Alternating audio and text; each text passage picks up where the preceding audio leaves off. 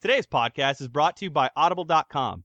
Get a free audiobook download at www.audibletrial.com/PressPauseRadio, and you can get access to over 100,000 titles to choose from for your iPhone, Android, Kindle, or MP3 player.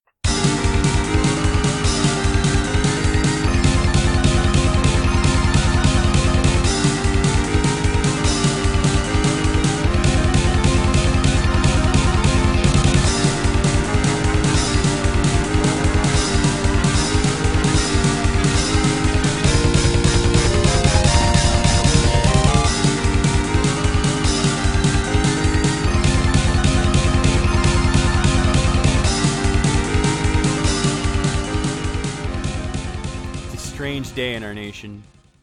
I always thought to myself in the past it would be a dark day in our nation when this took place, but then Nazis fucking marched, and then something just weird happened.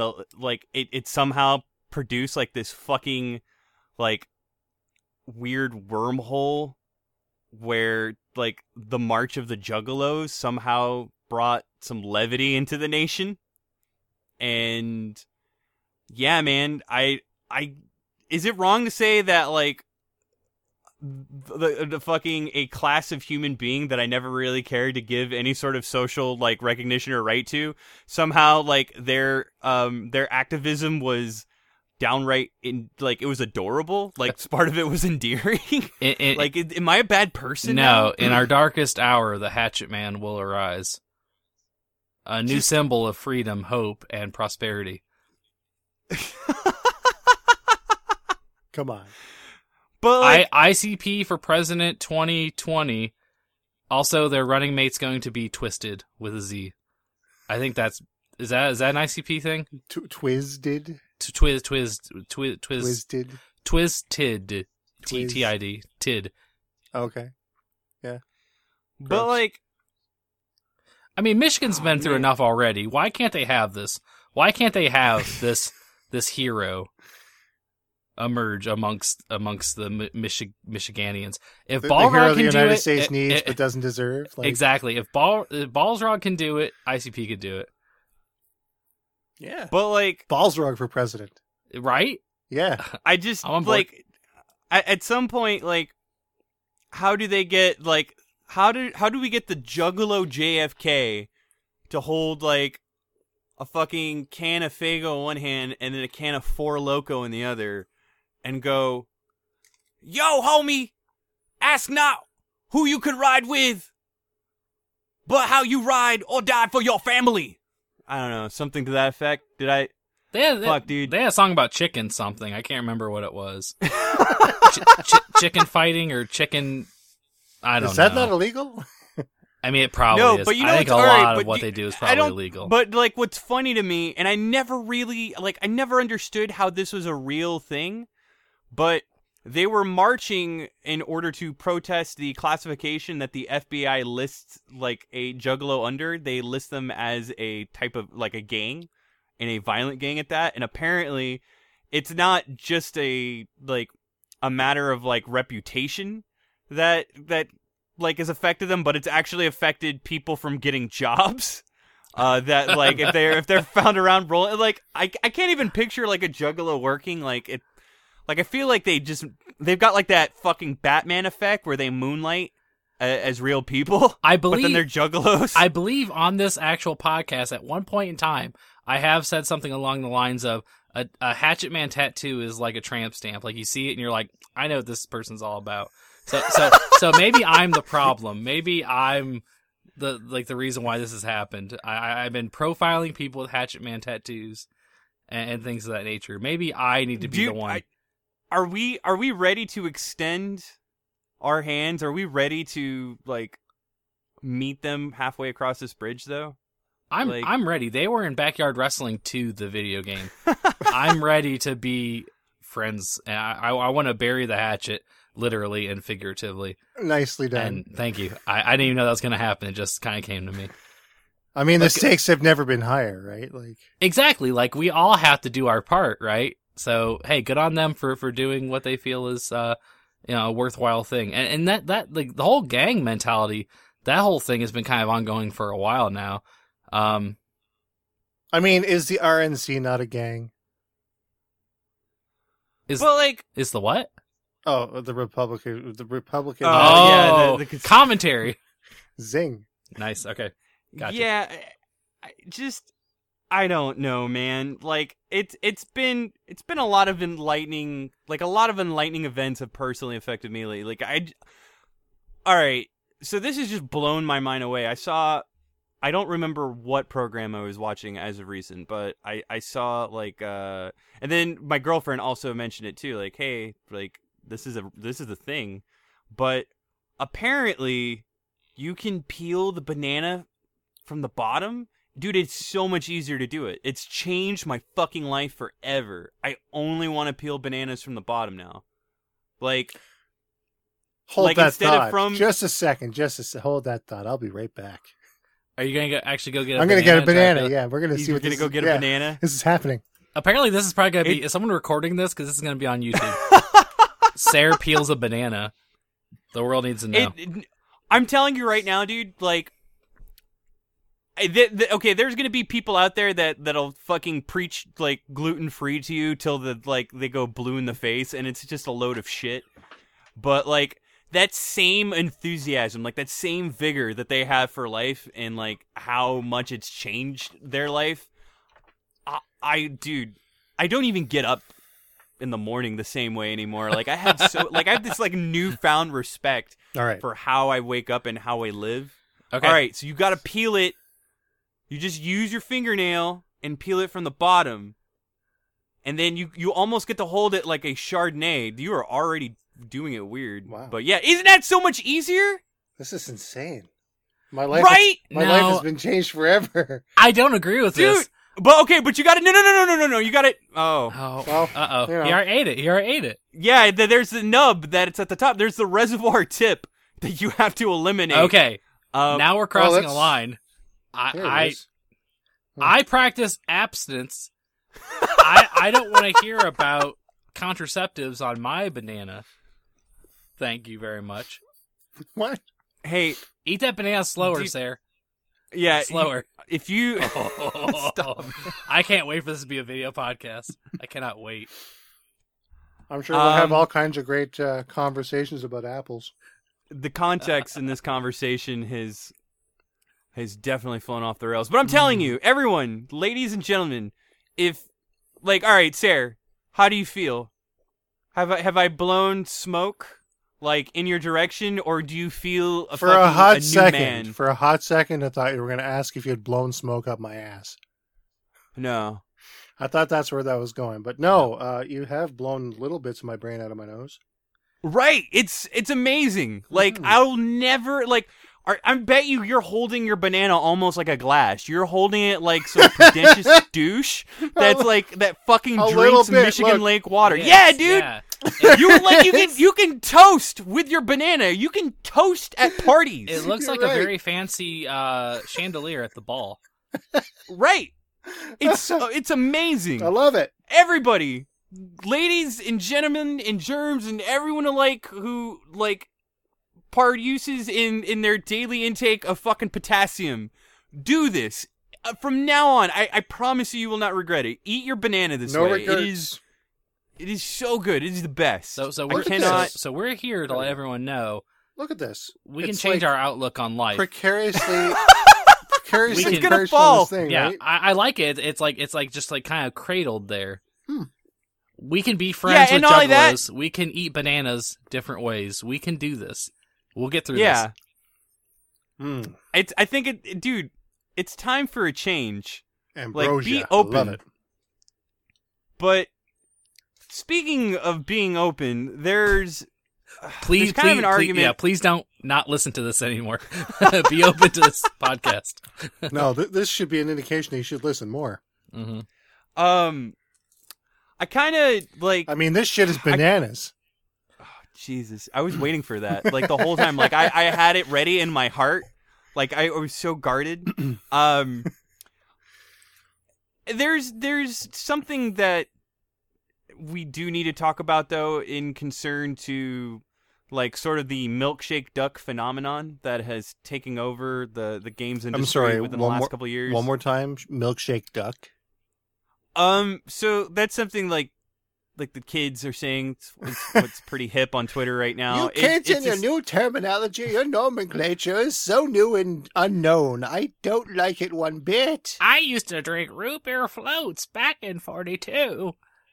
I like to say that it is the it would be the family friendly version of like what I would coin as the Bill Cosby effect, to where see, this is new too. You take such a wholesome icon and then like something is revealed about their character that is so utterly vile and disgusting and despicable that there's no going back. They've gone down a road of no return, and I want to say that this has been happening a lot lately, right? Right, and it's kind of, with, I mean, I guess the same parallels can apply to Cosby, as far as anybody that may have been a fan of the Cosby Show or Fat Albert, which. Hey. Like, I'm here to tell you right now, Fat Albert was garbage. It was never funny. It was never fucking like, go, what are you doing? Watch Scooby-Doo. Like, fucking, anyway. But getting back on track, we're here to talk about, like, some of the figures that have recently exposed themselves to be a milkshake duck. And what exactly does that do for the games or their involvement within the industry and development? Like, where they may be terrible characters as a whole, how does that in turn affect how we interpret like the art that they produce as a game and their vision for game design or just gaming or their influence or role in the industry in general? And it's a very challenging subject that I think we're gonna kind of run into some walls here, but like we're kind of, I think this is going to be a special conversation just because this has kind of gone on enough to where we kind of need to set, I don't know, we kind of, I would be a little self-absorbed to say set a precedence, but we do need to set some sort of tone. Like, this is a conversation that needs to happen. So yeah, let's go ahead and start the show. Okay, and also, we'll figure out what a milkshake duck is, hopefully throughout the episode.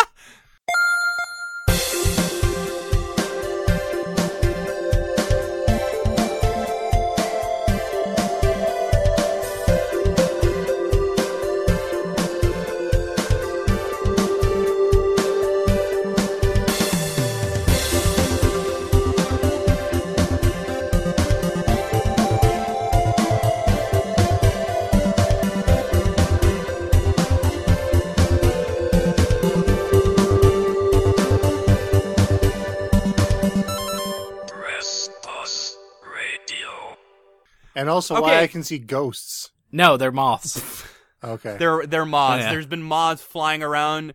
I have a dead one, like, fucking Video right brings here, a whole new ghosts. level to this show, I just gotta say. Yeah, we've decided to experiment, and instead of recording like a press pause video, we're gonna do a podcast. People may not know it, but we traditionally don't record with video. We just record it like a phone call. Yeah, we haven't seen each other. So- Like, I haven't seen people's faces in probably 4 years. A couple months. 4 years? He looks at his watch while he does that. My fake watch I don't have. Yeah, exactly. Yeah. His bare wrist. No, His have you one ever found- freckle okay, past dude- hair. Like, Am I the only one? If you ever lose anything, or you ever like you check your person for anything, like, am I the only one that still checks his pockets, but then has the reflex to like check his socks, even though I stopped wearing socks for like, I haven't worn socks in like 7 years. I wear socks. Like, the only time I wear socks is when I'm either in front of a judge, I'm at a marriage, or I'm going to be dead. Like at any time, it's like a wedding, court, dead. That's the only time I wear socks. I think I even stopped wearing them to like day job interviews. And like, I've been pretty successful with it. I guess if they're not looking at your feet. I wear Right, I wear thermal socks. I wear thick Ohio winter socks all year long. Heavy wool. Yes, very much Except so. no substitute. Yep. you know, what's funny is I love the heat, but that shit's just too suffocating for me. Like the whole time, I don't know, man. I can't. I wear dress socks everywhere I go because I'm always worried I'm gonna go to someone's house and I have to take off my shoes. And if I take off my shoes, oh, dude, I best not have socks with holes, so I'm gonna wear dress socks. Well, that's the thing. Okay, I have my toe. a whole whack of Gears of War socks. What's a whack? My toe A whole whack? I don't know. It's like a bushel. or a gaggle. Why are we getting all these terms? I don't understand.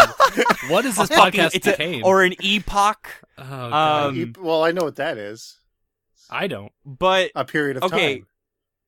yeah, that I'm just now I'm being an asshole.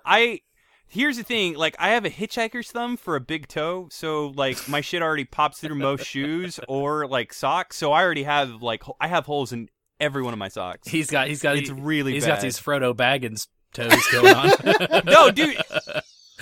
No, like I've got these National Geographic toes. Like they are fucking posable. Like they can grab. They can probably hunt in the wild. It's bad. So like I've already accepted. You can this write your dark name with your toes, like. Yeah. talons that catch salmon in the water. Oh my god! Yeah, there we go. All right. It's So I've kind of given up on like I try to. I mean, who the fuck? Like at some point, like. Hey, I'm all for, like, keeping up with physical appearance, granted, though I might not be the best example. But, I mean, at some point you gotta draw the line at who the fuck cares when it comes to feet. Like, feet, bro, like, have you ever seen Kirby with feet? Like, it's the worst. It's fucking, I hate that meme. It's the worst meme. So, It is very I'm gonna awful. put... 5-toe feet. That's gonna be in the show notes. I'm just gonna put Kirby with feet. Like at somewhere within the podcast. No context, just a picture. That is the art. That is the art Kirby for with this feet. podcast. Kirby with feet. Yes. It has to happen now. But anyway, this is episode 106. My name is Georgie Boy Zax. You must have already known that at some point. If you didn't, congratulations. I have now gleaned that useless bit of knowledge upon you. But however, I am given the privilege to introduce people that are far better than I have any right to ever claim to be. You're and a I can liar. actually, it's great because there's a screen on my left and there's a screen on my right. So it actually kind of fucking makes sense. Yes. But, Which one's which? to my left, I have, I don't know what the fuck your guys' arrangement is. So Mine is vertical. Oh, I'm, Look at this. it's crazy. oh, Jesus. Oh, I want to change mine now. Hold on. God, all right, no. We got shit TV's to on do. its side. All right. Oh, So to my left, I have Andrew. I'm on your left. Okay, cool. Like we're getting married. Ta-da. Exactly. Wait, is that a thing? Well, you wear your wedding ring on the left hand, so that's what I guess that's what I that's went true, with. yeah. Okay. Wait. Well, don't women wear their wedding ring on the left hand? I just thought about the procession I thought everybody itself. did. Like, who's I on think the left both. and who's on the right. Yeah, I think that it's not a gender specific thing. I don't know. I could have. All right. I just probably misunderstood it. Yeah, I wear mine on the left. I think the female wears it on the left too, or the male. Yeah. Whoever you're getting married it's to. both on the left ring finger, but no, like at the wedding itself, I think the woman is always on the left and the man is always on the right. And then Nope. the best man is the dude's right-hand man. Nope, we just stand No, side it's by the other way side. It's around. really weird. Weird. Yeah. The pastor sits on one side, we sit on the other side. Huh? That's what we do in Ohio. We got Yeah. married in a cornfield. I don't know. Typical Ohio. My sham of a marriage was in Vegas. Yeah, dude. But One of those things that stays in Vegas? I don't think I've ever talked about it on the show in detail. Not much. I think I've only talked about it personally with you guys when drinking. And I know I've mentioned it in passing. Yeah, once upon, like, over 10 years ago. What's funny, I was talking to Molly from EGM on Twitter, and she didn't even know I was married. I'm like, yeah, no, there was a very dark, grim point in my life. But And I made fun of you for owning an Ouya. So that was yeah, good and too. it boiled down to being made fun of owning an Ouya. Anyway, yeah, it was in Vegas, and it was a one of those drive-by cathedrals, but it was one that gave you the option of dressing up and doing themes. And she jumped for joy for the Marilyn Monroe theme, so she did Marilyn Monroe, and I did a sailor. Like, and that was it. I have no pictures nor care to keep pictures, so please don't ask. I'm gonna This find yeah, it. was this before camera phones or? Oh yeah, Thankfully. This was late 2005, early Dodged that bullet, didn't you? 2006. Yeah, no, dodging the bullet would have been like completely not going, Not attending. not Rough. attending, like waving goodbye and never looking back. But it's whatever. But anyway, to my right, I have Sarah, a man who's definitely made better life choices than I have. He got So- married in Final Fantasy 14. Yeah, True. actually. Mm-hmm. Let's This talk is our about dry that. run on things. So was that like you guys did like a wedding, like a vow, like a renewal of vows? Is that what took place? Well, we haven't technically been like officially married, but like the government of Canada sees us as married because we've been living. Oh, together common for so law? long. Yeah.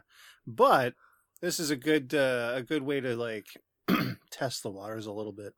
We did pay for it. Like, it wasn't like the free one that you can get. We actually took the most expensive option and did our thing, live streamed it, Was etc. it- But was it as extravagant as Final Fantasy XIV Dad of Light made it out to be?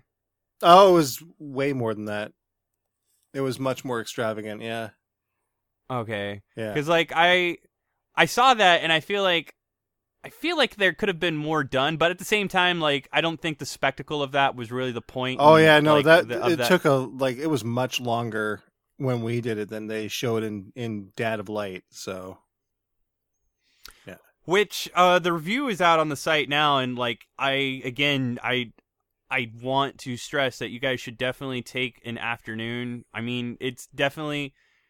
I think the pacing of it is done perfectly for a show that you can binge, to where you can binge it and it doesn't take away from anything. But in that regard, I feel that you can also, if you want to treat it like a syndicated show, you can watch it in breaks and it would have the same effect. mhm. I really enjoyed. If you guys have not watched it, it's very like there was a lot of parallels that I personally drew to in concern to Final Fantasy XI and then My Late Best Friend. So I definitely recommend it as a watch. But dude, that's crazy. I feel bad. When you told me that you were doing that, I didn't think it was actually yours. Now I feel like shit that I didn't tune in. Well, don't worry about So- that. I'm sure you'll make time to come up when we do it for real. Yeah. Oh yeah. Is that a thing? Yeah. It is a thing. Damn, dude. Yeah. World exclusive first. Oh, damn. I like it. That's great though. Bullet Heaven. I'm exclusive.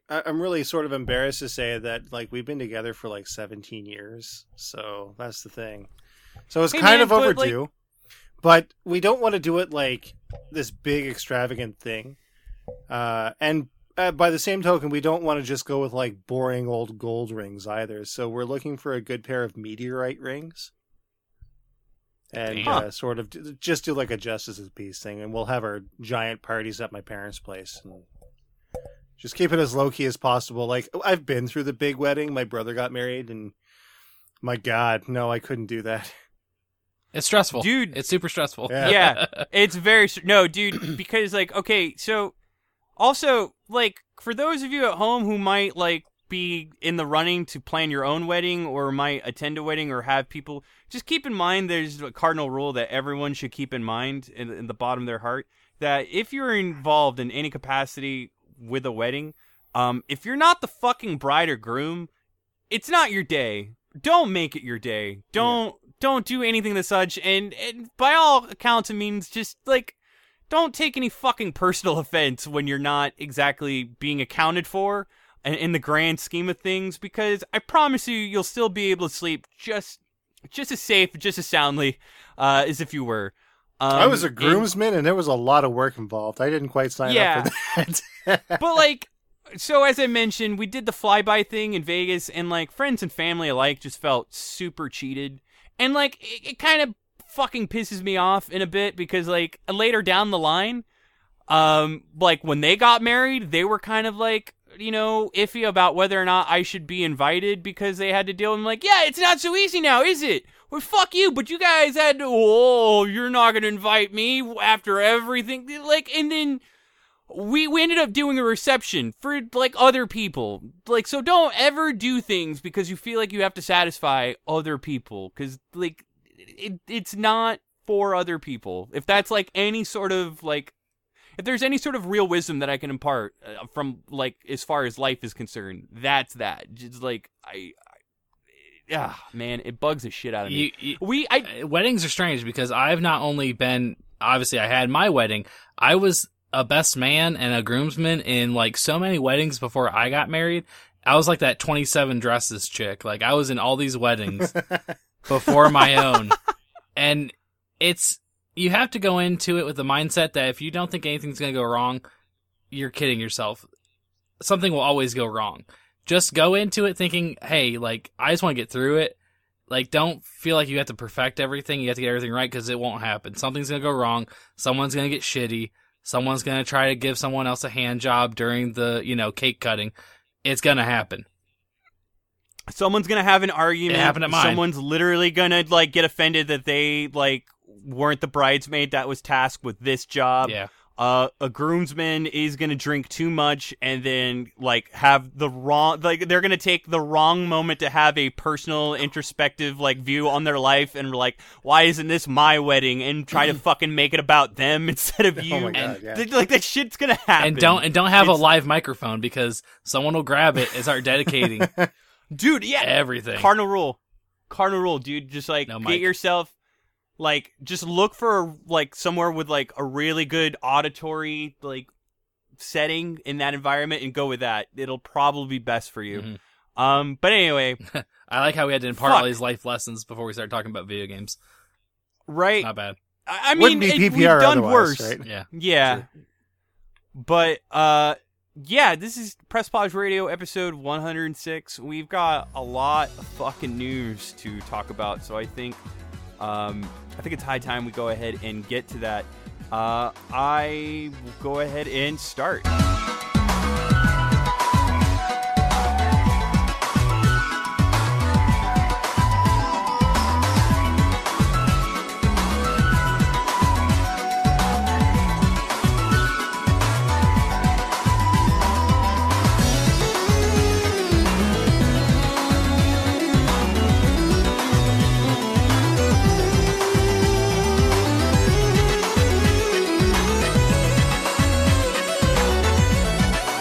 How the fuck do you guys feel about Mario not being a plumber anymore? Because it is a thing.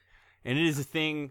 I don't know. If you were to weigh on one hand, like, what probably has affected you more in the like, headspace of, like, anything and everything Mario that, like, fucking, like, that takes value in your life. Is it Mario having nipples or Mario no longer being a plumber? I just feel like he's done so much for the Mushroom Kingdom that he eventually should get a more higher ranking position in the Mushroom Kingdom. I think the economy in the Mushroom Kingdom's fine, though. I mean, I don't know when's the last time you visited, but you can literally punch floating bricks in the air, and, like, you can probably get at least a month's worth of rent. And just, like, a couple good punches. But, like, okay, so, like, is this because he was a plumber in New Donk City before he went to the Mushroom Kingdom, and he came back and he had lost his job as a plumber in New Donk City? Like, maybe he didn't choose to not be a plumber. Maybe being a plumber was taken away from him because he's been gone for so long. So, like, the mayor of New Donk City, that's Pauline, is it not? I believe so. Yeah. So wouldn't that mean that he was a carpenter at first? He was originally, a carpenter. yes, at yeah, first. originally, yeah. And see, also, like Jesus. So oh if yeah, he I was can about to go- say also The savior. Jesus was a carpenter. Mario If he is a can savior. go from And from I carpenter to can plumber, confirm also had nipples. So There you go. I believe he There did. you go. Yes. Yes. Holy nipples. So We're gonna get in trouble. I kind of we've seen Mario do a lot of things. Like, I've seen him be a doctor. I've seen him golf. Mhm. He also officiated a fight between a small little man from Brooklyn and Mike Tyson. Also a professional but- dancer. Yes. True. Absolutely. True. He was tennis in the ref, Olympics. Mhm. There's that, but I don't recall a lot of instances where he was actually plumbing that wasn't like, I don't know, like it's almost like fake news. Like I think Captain Lou Albano was like that was the only time where like dude was plumbing. And can we all just accept the fact that like this is the Santa Claus is not real revelation about the like Captain Lou Albano and Mario are in fact not the same person. Excuse me? Yeah, it's unfortunate. It can't be I'm true. sorry that I have to be the bearer of bad news here, but like it's for the better. It's like this is a Band-Aid rip that like I be like done. Yeah, there. How do you feel? I don't feel great, but I guess I had to hear it. I had to grow up one day. But I think like the only but like I will say I think Mario. Honestly, I just kind of feel like it's time for him to move on. You know, he shouldn't be a plumber. You can't hold this guy back anymore. He's done so much for the Mushroom Kingdom. He's done so much for Daisy and all these other, you know. Do you think he can plumb for funsies though? Like, is that? I don't think he can. No, because I think if I asked him right now what a stem valve was, he wouldn't know what the fuck I was talking about. He wouldn't know. You don't need plumbers anymore. Just YouTube it, people. You don't need plumbers. Hashtag self-reliance. Yeah. Hashtag blessed. Hashtag woke. Damn. But no, I think the only time you actually ever really see any real plumbing in a Mario game was probably Super Mario 3D World. I mean, could you really call that plumbing though? I think you can. I mean, that pipe that goes to like this other world where those fairies were that had to be rescued by Bowser. It's like the only time. That's like the whole premise is that they're going for some weird night walk and then fucking like they come across like these janked ass pipes and then Mario and Luigi and then they're done. It's fixed. We have straight pipes that are working, presumably like the flow of whatever it is that those pipes were meant to transport is in effect. And I'm like, okay. But that also brings another question, like, are we going to see Mario even using pipes anymore? Because, like, interesting. I'm pretty sure I saw pipes in the trailer of Super Mario Odyssey. I want to say that I did. But there's this, like, weird part of my brain, like the fucking, like, the Sinbad Genie movie, like the Mandela effect already, that, like, I don't know if there are fucking pipes in Super Mario Odyssey. So feel free to correct me. I'm not going to commit to it, but I kind of think that. But also, can I ask this question? Is he wearing overalls in Odyssey? Yeah, but that's if you want him to. I mean, I'm doing the Italian thing as we talk about. Yeah, it just happens. Sorry. I mean, for all we know, he may not even have nipples in Odyssey. He just might have pasties. We don't know. Like. God damn I mean, Odyssey kind of wants to give you like that sort of control, that like that new step of independence in Mario that like we haven't seen in a while. I don't know. There's a lot of references. Like I would say that like as far as fan service, I was not expecting Super Mario Odyssey to really go all out, and like. We've already kind of hammered this point in where we're personally afraid that it might peak the Mario, but I mean we said that with Breath of the Wild and we're like fuck, like where does it go from here? Mm-hmm. And Master Quest, which I don't know if you guys had the opportunity to check out, is still like it is definitely reassured me that there's a lot of mileage left in that formula and what they can do with it. Like goddamn. Yeah, man, I'm going to be honest, like, I think it's going to make writing really difficult when I need another pronoun for Mario, but other than that, like, fucking... Independent, contractor. Yeah, I'm going to go with independent contractor. Yeah, sure. Jack of all trades. Mercenary.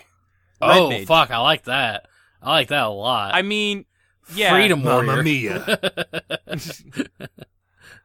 Just, like, I don't know. It's kind of funny, though. what I want to know though is they went all this trouble. Sorry. Jesus Christ. Okay. They went to all this trouble for Mario, but what about Luigi? Like, what's Luigi doing? I mean, 'cause he was a Mercenary. plumber too, right? just fucking just like staring people down on the track. That's what he does now. Mean mugging people. Yeah. Yeah, and it's like weird too because recently Nintendo also went out of their way to confirm that Wario and Luigi, they are not in fact related. They are not brothers. Oh, really? Well, yeah. I had not heard Waluigi that. was just like some random dude, wasn't he? Right, but like you kind of like reasonably assumed, like, you know, I don't know. So that in my heart, like at some point, and I'm making this call right now, I'm gonna give it another 5 years before Nintendo will be brave enough to declare them their first openly gay couple. Oh, that'd be nice. And Yeah, I could see Yeah. that. I mean, yeah.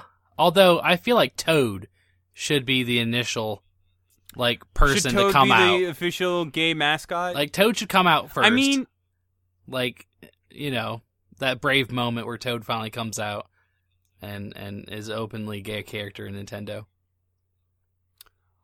I could see that. I mean, I kind of feel like they've already dismissed that with Toadette, but who knows? Maybe again, I could be narrow-minded in Fair, my thinking. fair. But like, whoa! hey, man. Hold on a second, though. What about Birdo? Birdo is a representation of the trans community. Okay. So that's great. Yeah. Like, doesn't he hook up So- with Yoshi? But Ish. she is now I think she is now a romantic interest of Yoshi's, and good on Yoshi. Like, you know, that's some forward thinking shit. Man, I'm 31. I don't think I have any right to really put this much stock into Mario. Maybe Metroid. Maybe even like Clu Land, but not Mario. Yeah, maybe it's just for a So- different generation. I kind of, if you guys like talk to me about how you feel, whether or not like you personally feel changed or affected at all by the fact that Mario is no longer a plumber, because I'd be genuinely curious to know. Yeah. Like I guess that's the feedback we're looking for. Like who's upset about this? Who like woke up and saw this on their RSS feed and they're like, "Wait, what?" I'll tell you one thing, people like nipples are canon. You know, it's weird too though, like, okay, so I feel like a lot of the influences for the different wardrobe options are being taken from like different instances or portrayals of Mario. Like, there's a Club Nintendo postcard where he's in that exact same swimsuit, and he also has nipples in that postcard on the beach. So that's what's up. I'm madder about the fact that he, without like going into any sort of detail, got that tribal tattoo removed that he was showing off Yeah. like back in the day for the Game Boy Advance SP. Like, he straight up Peter Moored his ass with a fucking tribal tattoo just to push more product. And Peter Moore is still going around with a fucking Grand Theft Auto tattoo. He I does. He think. has that and a Halo 2 tattoo. I saw it. Yeah. So, like, come on, man. And Jay Like, Allard had that like hoodie just fused to his skin, so you can't take it off. It's just stuck on him now. It just stays there. It's a part of his I very swear to- being. Yeah. I swear to God, if anything, though, I will state that Jay Allard's kind of set a precedence for, like, what sort of style or wardrobe, like, young entrepreneurs should wear when they're pitching their Kickstarter video. Like, I swear to God, that dude looks like he's permanently, pitching a Kickstarter video now. Always. He was born for PR. Like, I don't know what the fuck Jay Allar's doing at this moment, but, like I don't think he's not at Microsoft Oh anymore. no, not for a long time. Yeah, but like, no, we got the Spence man now. He's wearing like, you know, irreverently fucking like on point t-shirts. Like Battletoads t-shirts and yeah, absolutely. Yeah, Conquer shirts. Yeah, like your dad. My dad Anyway, doesn't wear Battletoad shirts. No, he don't. Well, someone's dad out there, just tweet at us if Phil Spencer is your dad. Oh God, yes, please. Just to move the conversation Sure. along. So the people over at South Park Studios and Ubisoft, and I don't know, like, I'm trying to remember. It's Ubisoft Montreal is the main development force of Fractured Butthole, I want to say. Yeah, because it's not Obsidian doing it this time around. Yes. Yeah, okay. Mhm. So, at the behest of Matt Stone and Trey Parker, and just like that I can understand, because it's funny. I don't think I wanted to get some more insight on who personally in development kind of threw this around, and also like in a real talk, like I mean, we could like throw our opinion around on this like topic as much as we want, but like I don't know how much weight it will hold on a pedestal with that of like, you know, an actual person of color. But it was recently announced within a month before release that there's going to be a new mechanic introduced to where the avatar character that you design, just as you did in Stick of Truth, depending on what skin color you customize and set up for that character, depending on the hue of said skin color and the darker that it gets, the more difficult it will actually make the game. It will actually cause a difficulty curve that has not yet been fully fleshed out, other than the fact that it guaranteed you will make less money, apparently, the darker you are. And I think it's a form of satire and commentary that I think is ingenious, but in the same notion, let's be honest, South Park has never been about escapism. Like, they've always been commentary, like, just almost at a point of detriment to like the sensitivities of everyone around him, and that's ultimately the joke. Well, and So but I think that they're using this to, like, they're obviously doing something that is probably conceived as controversial or trying to get a rise out of somebody, or, you know, for shock value. But this game, in essence, is an RPG. It's a role-playing game. Dungeons and Dragons is a role-playing game. Dungeons and Dragons has racial traits that give you pluses or minuses to certain things. Like, if I'm a dwarf, I have negatives to, agility, but I have pluses to strength. So, I mean, I understand that they're doing it for the shock value of it all, but having that incorporated into an RPG does kind of make sense. But I understand, though, how they're doing it and how they're incorporating it is to, like, just get people, you know, pissed off or get people talking about it. But that show's always been controversial. It's always been pushing the envelope, like you said. Like, it's always been kind of, you know, doing that kind of thing from the inception of the show. Is it in poor taste? I don't know. I mean, the whole thing's probably in poor taste, to be honest. yeah, the whole game will probably be in poor Everything's taste, in but poor that's taste. ultimately the humor about it. But I mean, but it's do you weird. feel like they're doing it because it's such a hot topic right now that they're kind of pushing the button on current events a little too much, where it's like, I don't want to see this in my game. I want to get away from all that shit that's going on. Well, yeah, and see, that's the thing. See, it's always been a mixture, because, like, they have never shied away from, like, the depiction of race and race relations. Hell, like, one of their most, like, popular characters and one of their, like, the most iconic in terms of merchandise and recognition is, like, a self-professed anti-Semitic. Like, you know, fucking, and that's the humor of it, and they balance that because, like, they do so from the perspective of, like, one of those creators was raised Jewish, the other raised Mormon. So, like, they have, like, some sort of, like, outlet to do so, and if you look at it with that knowledge in mind, then, like, some of it might not be as unclassy as it. I mean, it's still unclassy, but I'm not surprised that they did it. I definitely think that this was a they did it because of the fact that it is a hot button of an issue. Sure. But like I guess like if they were to say, okay, based on the hue of your skin color, that you get negatives, but do you get positives as well? And I don't know. No. Okay, so that's the thing. Like, yeah. Like, okay, they said, in like, according to Cartman's dialogue, like, this will in no way, shape, or form affect combat. It will, however, affect every other aspect of your life. And that's what, and then, like, the most specific they got on that was it will affect how much money you earn, and it will also alter NPC dialogue. Now, to the effect of how much that will, like, change what you can do in the game, I think at that point to actually disparage and like exclude somebody from that, like there's already kind of a sense of exclusion, but it's done so for the sake of commentary and satire.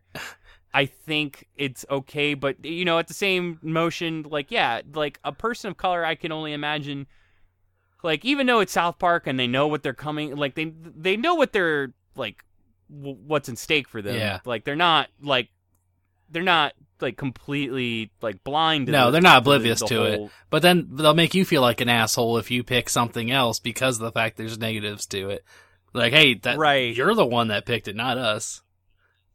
Yeah, so like, you know, but if that's something that they wanted to do and they don't feel comfortable with it, like it's weird because that's the line that's drawn. Like, is the message that they're trying to make done so too much at the expense of someone that it was originally meant to serve? You know, I don't know. I'm if anything, I'm glad that it's there. It's got people talking. It's already got people like up in arms. Many players are wanting to cancel the game because either like again, like some people of color did not care for the decision and others applauded it, and then other people were just like crying foul over like white guilt and other things, which like I won't really get into that direction of discussion. I think that they're the right people. They could be the only ones that would have the audacity or the brass to do it. If anyone's gonna do it, they're gonna do it. And let's be honest, the first game didn't sell because PewDiePie played through the whole game and no one bought it anyway. So what do they got to lose? Fuck it. Yeah. I mean, go for broke. I don't even remember, like, so the first game didn't, I know it did well, like, critically, like, it did very well critically, but commercially, I have no idea how well. Not very well, because of the fact that, I mean, I've got 2 copies of it. I mean, the game was critically acclaimed, and I enjoyed it quite a bit, but I do remember just being in that retail space, it didn't sell as well because, I mean, to be honest, it's the truth. PewDiePie played through the entire game in its entirety, and people that were interested in just watching and seeing what transpired in the game just watched the playthrough, and that was it. I mean, mechanics be damned, they just wanted to see how it, like, you know, what happened. And they suffered a lot because of that. I mean, that translates directly to their sales. Absolutely. Yeah, I would say that's the charm of South Park, is the spectacle and presentation of it. Like, that was one of the big selling points, is the fact that it really felt like you were playing an episode of the show. Mm-hmm. So I can totally see where that may have been the case.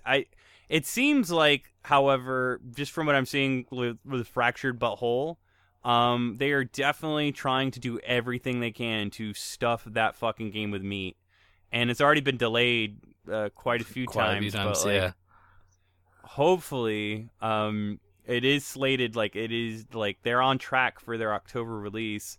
I kind of hope that the game, if anything, like, kind of lives up to the expectations that I have of it because of Stick of Truth, but in that same notion, kind of,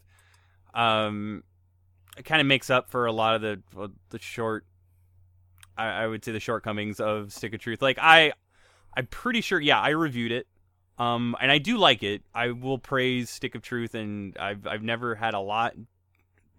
I didn't have too much negative to say about it. I do say that, like, as far as, like, a lot of the there's a lot of time scenarios or exclusives to certain segments or chapters that really kind of fuck you up. I don't like games like that, like games that don't give you the freedom of backtracking. Like this is a like you either get it or you don't. I was never really a fan of that mechanic. I kind of hope they do something about it. But either way, I'm curious to see where it goes. I'm curious to see, like, I'm glad they didn't like spill all the beans. They were just like to the point. I'm like, yeah, it's gonna affect NPC dialogue and it's gonna affect like how much money you make. Nothing else. But who knows? It could probably do a little bit more, or maybe not exist at all. And they just said it just to say it. I also would not put that past them. Not at all. Sarah, have you played Stick of Truth? Believe it or not, no. Despite having 2 copies of the game, still haven't played it yet. But I hope to at some point dive in. Like, it's kind of it's very Paper Mario-y, in a sense, I but agree. like Super Mario RPG-ish, or maybe like Mario but and Luigi in terms of the combat. I would like, actually go it's all timing Mario based and then, Luigi. Yeah. Okay. But like it's also like all the side quests and all the collectibles like actually like really have meaning, but that's the thing that sucks about it is that you're given like this one access to the town or like this one area. Like you'll visit an area to do a story mission and there are certain items that you can literally only get in that one area. And when you finish the story mission, you can never go back to that area again. So if you don't collect those items, you can never get them for the remainder of the game. Huh. And I felt like with somebody not having that knowledge going in, it kind of, I don't know, it fucks with the pace of it because I no longer, like, I'm trying to, like, explore at my leisure, but now I am fucking Spaceballs straight up combing the desert. Like, I am trying to make sure that, like, I get everything that I can, or like just bump against every nook and cranny is to make sure that like I'm able to collect stuff. It was especially annoying if you cared about collecting the Chin Pokemon. Because there was definitely lots of instances of points of no return. Like, okay, you didn't get the Chin Pokemon there, you're never gonna get it. So if you want that Chivo, fucking tough breaks. Anyway, but speaking of PewDiePie, and I think that's the last fucking bit of news that I kind of want to really talk about, and this one is equally as controversial. I mean, I really don't want to take a lot of time to discuss what he did to draw this ire, because what he did, it was very reasonable. And I don't want to go into the semantics of... Well, I mean, they're not semantics. I should probably choose a better way to say that. What he did was wrong, and there's no excuse for it. And I don't think there's any grounds for discussion or defense of it. For any asshole out there who thinks that it could be justified by a heat-of-the-moment thing, like... Hey man, I am guilty of the C-bomb, and like I'll still say it, and that's probably the worst thing. Like I still got to work on not saying, but like I still like I will never throw something as like derogatory as or inflammatory as like a fucking hateful slur like that. I don't think anyone will. It's unbecoming, and it's a good way to commit professional suicide if you're not rich. Well, that's the thing. Like, I don't want to be petty, but in the same token, like this isn't the first time that he's done something that like, because when you think about it, all right, I personally like, as far as Press Pause Radio goes, like we're not big media. Everyone knows that. For anybody that reads or listens to us, you know that. But we're an alternative media.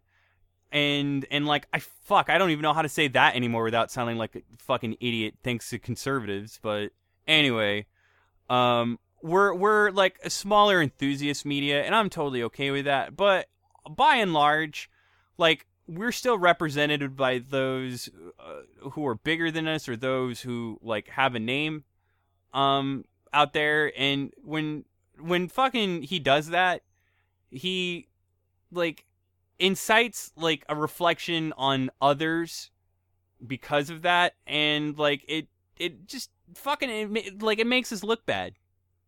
Like, it's not even just, like, a human decency thing. It's like, fuck. And, like, I think he should be held accountable. And he's done other I think he's done stupider shit than, like, the slur. Like, the whole...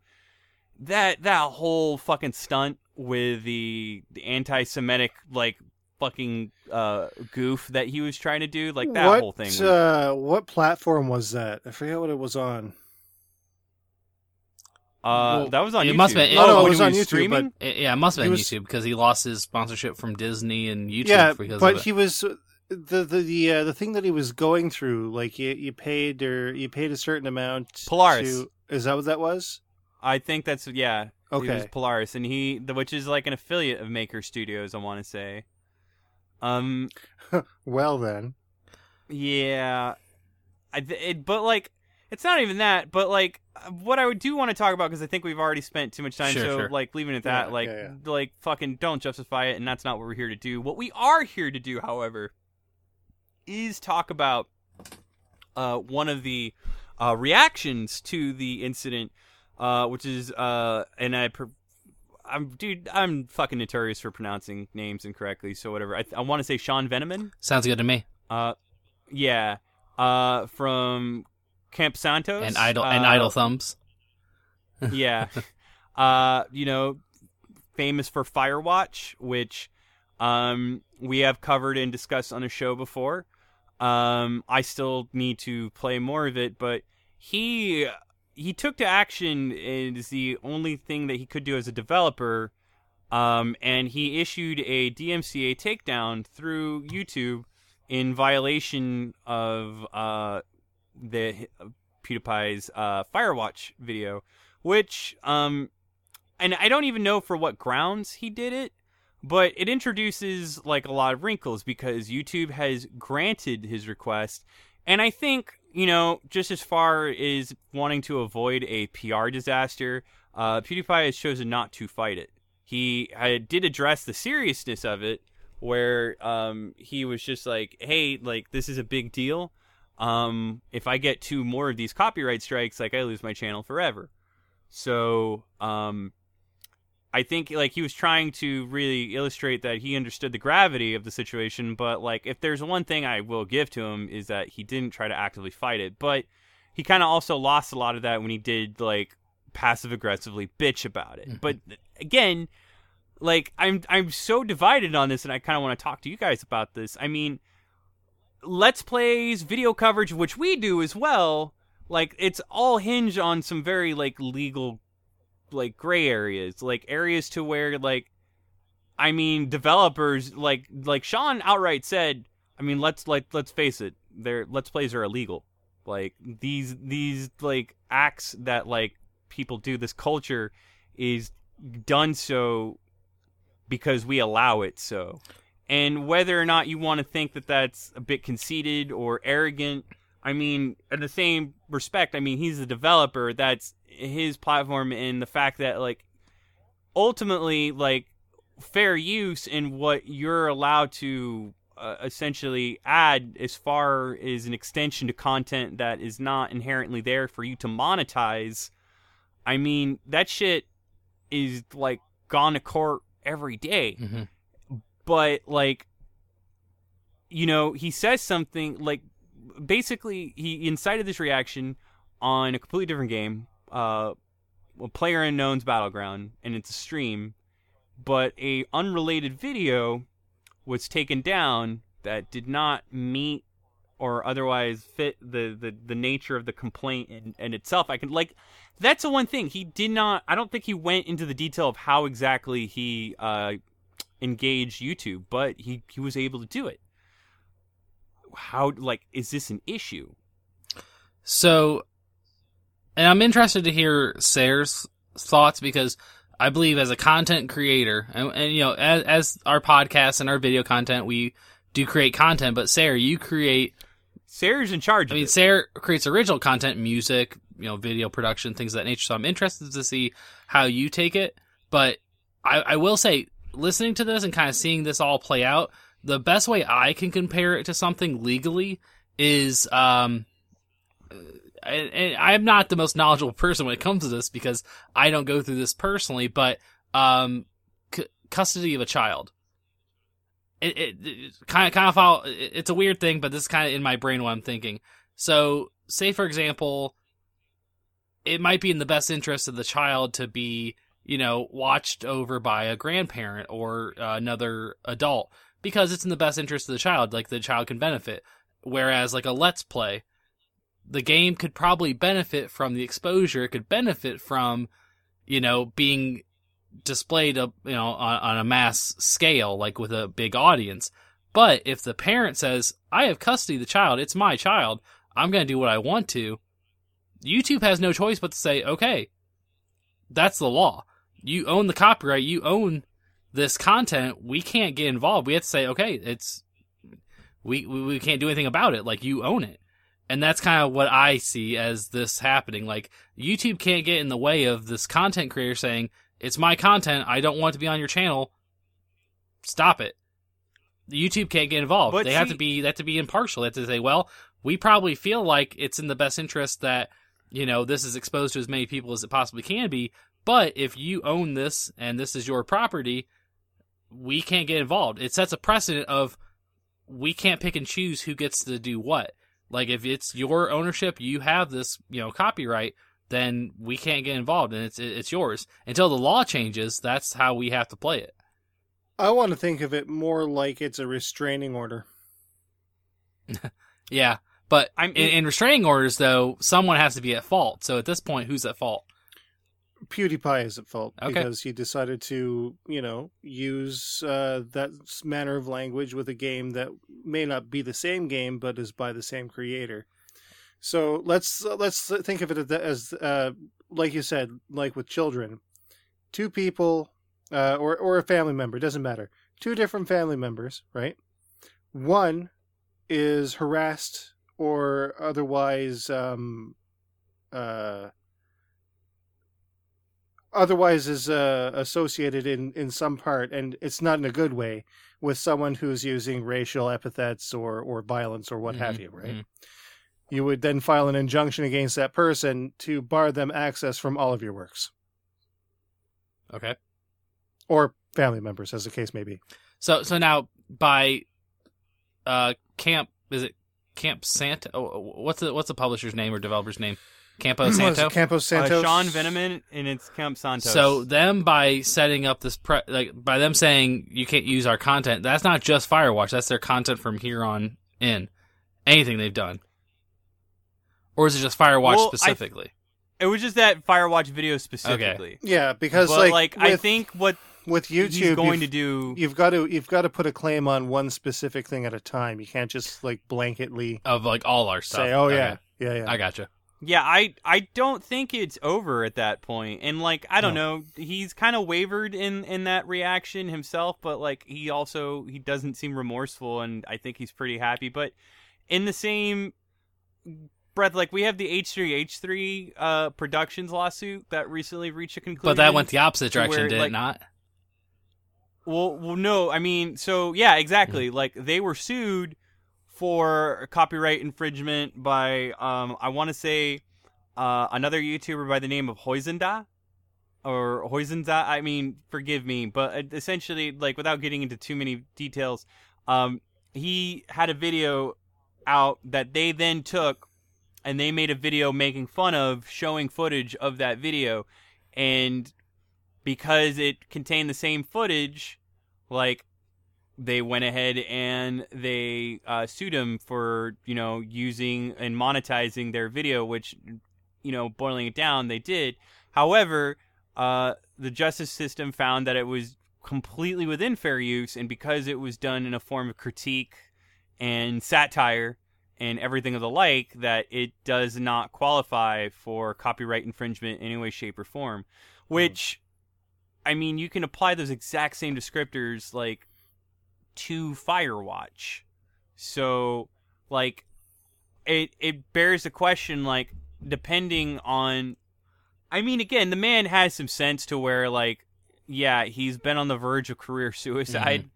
Mm-hmm. I think he's too far gone at this point, and he's got too many... even with all the detractors that may have at once been with him, I think he's got just too much of a following to the point where he can't be stopped. He could legitimately if he was like no longer on YouTube, he could find a platform or just make his own, and that'd be. Yeah. I mean, that's all it would take. So in terms of YouTube, then he's like circling the drain, but where does the drain lead, right? Yeah. Right. And then if he's So- not like held to a standard that YouTube puts in place, or like you were saying with copyrights and things of that nature, then who stops him? Yeah. At that point. But the fact that this happens, though, has set a pretty dangerous precedent. Sure. And I mean, as much as a lot of people out there may not like her, I've actually found a lot of people actually agreeing with Anita Sarkeesian, of all people, that this is a very dangerous thing. That if publishers of these games are allowed to file an injunction such as this, where does that leave, fair, actual critique and transformative work, like a game review, for example? Like if I do a game review and I give it like a 1.5 out of 5, it can be legitimately a shit game, right? But just because they don't like what it has to say, they can file a strike against me. And people have done that because of even low then- scores. Yeah. That has happened. But even then, like going back to like that Anita point, and I think the reason why she said that is, let's just say because of her, because of, and I don't like to use the term agenda because it sounds aggressive, but because of the movement that. Anyway, I mean, again, we can go back and forth because like I want to be supportive, but I will critique like what she does, but I won't dismantle like everything she does. So we'll leave it at that. Well, but yeah, the point I'm trying to say, is that there are like very very vocal, like borderline dangerous might be a bit exaggerative, but at the same time, no, fuck that. No, she's got death threats. I'll stick with exaggerative. There are people out there that like have targeted her specifically for what she's doing. What's not to say that there isn't a developer out there? Like, what's not to stop, like, say if she were to find any sort of critique that she could on, let's just say, Minecraft, for example, that would, if she could, not to say that she has 100% of the time, so, like, because I have, again, I have also critiqued some of her standings, but, like, just for the sake of the example, let's just say she finds something within Minecraft that is, in fact, a bit misogynist or could be construed as misogyny, to some extent, and she uses it in support of an argument for a subject matter she's covering in a video. What's not to stop Notch from, like, taking offense to that and stating that, like, her view is misandry, and as such, because it can be viewed as misandric, that, like, it could be grounds for DMC takedown, and then she could also be at the other end of that. That's the whole thing. Like, when it gets down to it, I don't have sympathy for him, and I do think he's some petulant fucking child that is a, like, closeted racist that might, like, just have way too much goddamn money than he knows what to do with. But I'd rather fight him, like, I'd rather take the high road. I don't believe that what went place here was the high road by any stretch of the means, and it just introduced something that was kind of detrimental to the culture and industry. I mean, think about, like, people who just want to create content and, like, now kind of had, like even non-monetized, 'cause that's the thing that bugs me, is, like, I've never monetized a video, and there have actually been times where I've tried monetizing, like, one of a video that features just my music. And they're like, no, we're not going to do it. And when asked, they're like, yeah, we have no proof that you've got the software used to this, to make this music. I'm like, I don't think so. I can give you receipts. But yeah, like, I had to prove all the way down to the fact that I created the album art in Excel, right? All the way down to that it was all of my content, and it was just completely absurd to me. So as a result, I've never actually monetized a thing on YouTube. But you can still get hit with it even if you're not monetized, which makes absolutely no sense, where someone makes money from stuff that wasn't making money to begin with. That's what bothers me. But this whole idea too, it sort of undermines the entire existence of YouTube gaming. There's an entire section of YouTube platform. Yeah, it's based on this kind of content, and to say that it's completely illegal, but they let it slide, it totally undermines what they created this platform to do. So I don't know. I think that's kind of a misnomer there, I guess.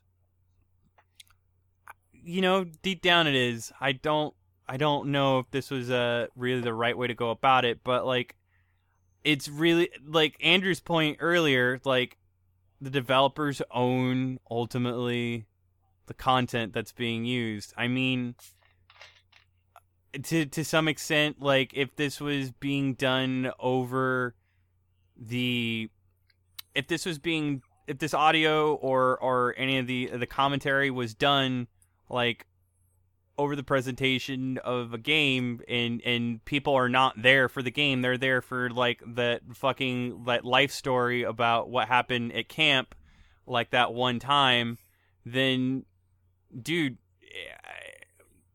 what's not to say that they're showing up for the game, but the game is there just by happenstance, and by proxy you're generating interest in the game that wasn't even able to do so within its own right, which is why they kind of let it slide. But like, I don't know, I'm curious to see where this will go from here, but I'm very confident this is the last we'll see someone take actions like this. Like, I guarantee that we'll see similar actions over something probably like even... I hate to say that this wasn't justified, but it really wasn't, and we'll see it over something less justified. I want to say that we haven't seen the last of this. No. But I'm not as optimistic as you are, but that's just kind of how I roll. I mean, after hearing this discussion, I thought that it was the right thing to do because he should be punished for what he did. But now, kind of having this conversation, I do feel like, yes, he should be held accountable for what he did. But doing this does set a precedent that now can be taken out of context or taken and used maybe not for the intent that everyone thinks it should have been for PewDiePie. This could happen to anyone now. And I feel like that's not necessarily the case, or not the way it should happen. And I mean, I feel like there's some kind of term of service that was probably violated in what PewDiePie did to begin with that could have resulted in like some kind of action without the need for doing a DMCA takedown. You know what I mean? Yeah, maybe just doing this just to be like, hey, we're going to do this because we want to. I'm pretty sure Google has something in their clause for hate speech. There has to be something in there. I would assume so. Yeah. I don't know, but at first I was kind of like, yeah, like I was like, yeah, right on, like you guys are doing a good thing. But now I'm just like I think there was a better way to go about it. In a way, in a sense, I agree. I feel like, yes, they should vocalize their opinion on him or make it known that they don't support this kind of behavior, but not at the expense of possibly how many content creators that maybe don't deserve the same fate. Yeah. Right, or just introducing like this new loophole wrinkle kind of thing, in wood. Yeah. Yeah. So agreed. It's tricky. Yeah. But we'll probably have more to say on it as the whole thing develops. So far, the only thing that's really happened is that he almost accidentally did it again, and then made a joke of it, and nobody can tell whether it was... Well, no, he almost said the slur again, the exact same slur, and no one can tell if it was for the intention of like satire, like he was just being facetious, or if he was a legitimate slip up. But either way, like, dude, I don't watch the guy. I don't care to watch the guy. Same here. And and we've never cared for him, but now I especially don't. But in the same way, and this has been kind of discussed on other podcasts and just in the general discussion about this whole happening, yes, it does show a pattern, but ultimately I hope that anything that comes out of this is understanding and maybe him realizing that this is wrong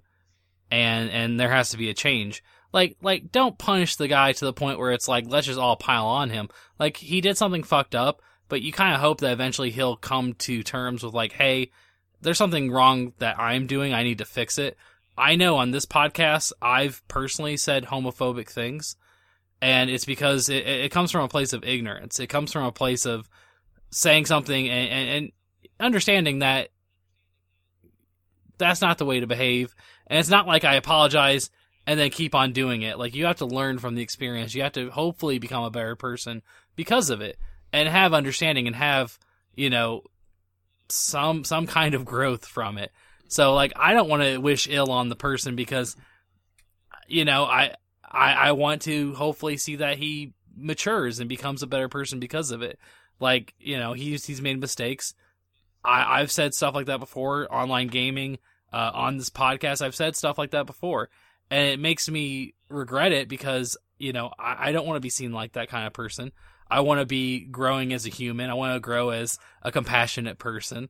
And I hope the same for anyone that has to go through this. I don't want to just see them get piled on. I want to hopefully see them grow from it and, know that the experience is meaningful in whatever way, he's been already, I wouldn't say punished, but, he's had to understand. He's already been painted. Yeah, like, you have to understand that, like, now you've shown a pattern. What do you do now? Like how do you recover from this? I mean, how do we even look at juggalos anymore? It's a real term. But they adapted. They evolved. They changed.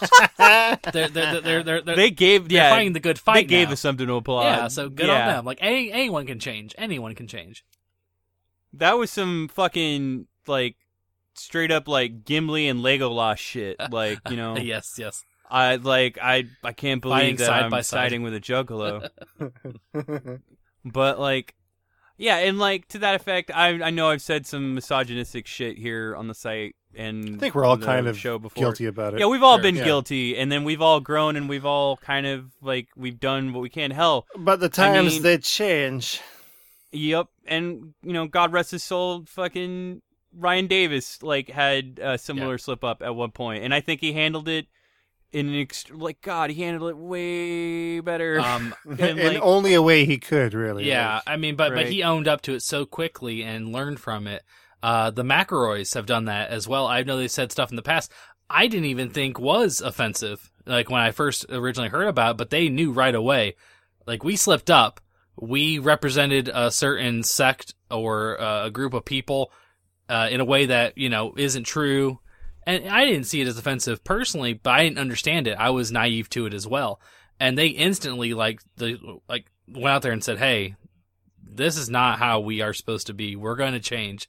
Like, it comes from a place of ignorance, and we don't want to be that person or that, conceived in that way. So we're going to change. And that's ultimately what it comes down to, is just knowing that you did something wrong, that you said something wrong, and trying to learn from it, and maybe hoping, especially with his outreach and the scale and the of platform his base. he has, teach others. Use your mistake as an example and teach other people not to be that way. Because ultimately they're kids. Absolutely, that watch the stream. absolutely, and that's a thing. Like, you can reach so many other people through compassion and through understanding and through, like, just understanding you did something wrong. And not coming at it as, like you said, apologizing, but then having, like, kind of like backhanded comments and kind of, not being sincere with a lot of stuff that you say. Like, be humble. Like, God damn it, this internet and this culture that we're living in right now is just full of people that are not humble. And it needs to change. Like, humbleness above all else. If you can do that, eat some humble pie. You're at least trying. You're at least you. trying to be a better person. Delicious. You're at least trying. Yeah. I think what's in your console sounds like a good turn. Yeah. Let's do Positive that. notes.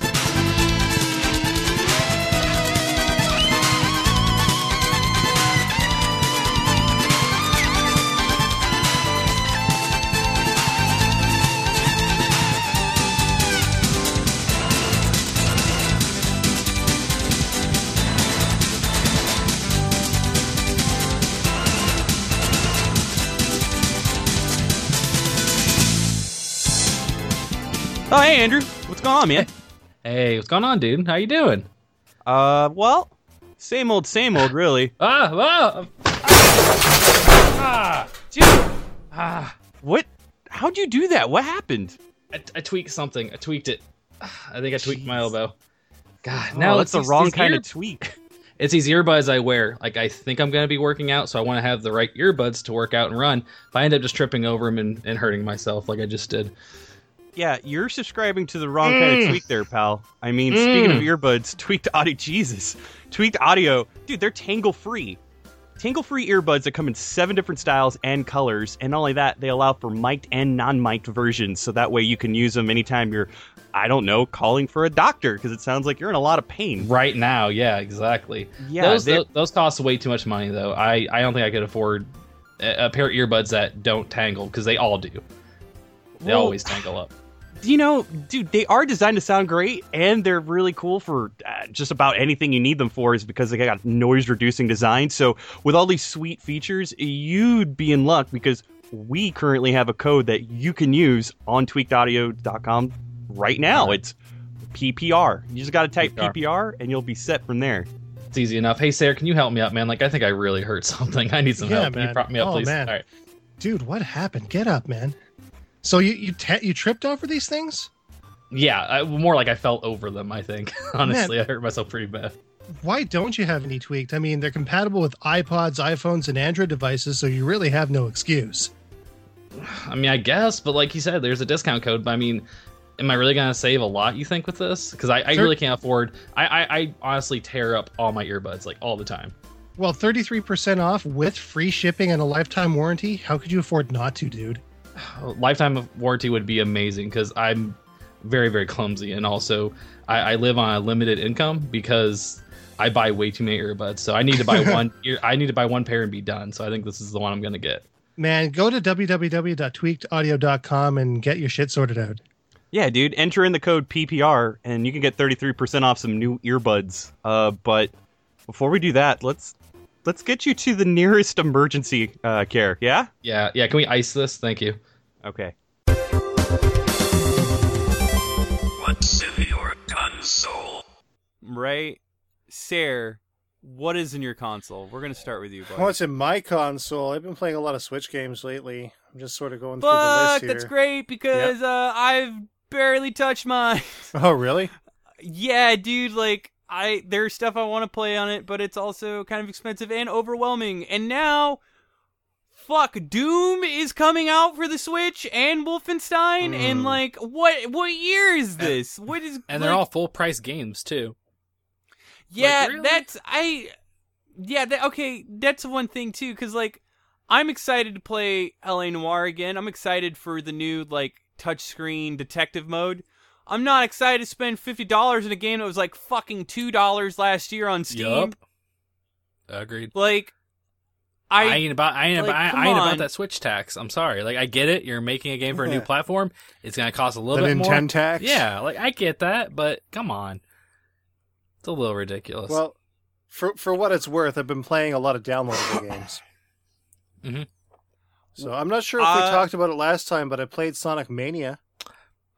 Oh, dude, no, we touched on it barely. Like, I think it was at a point where, like, when we recorded, we were on the tippy tips of the embargo. I'm like, fuck, can't talk about it. Now we can super talk about it. Oh, and it's God so good. Now, damn. I mean, I haven't beaten it because I suck at Sonic games, but it's good. Oh, it's so good. Everything about it is fantastic.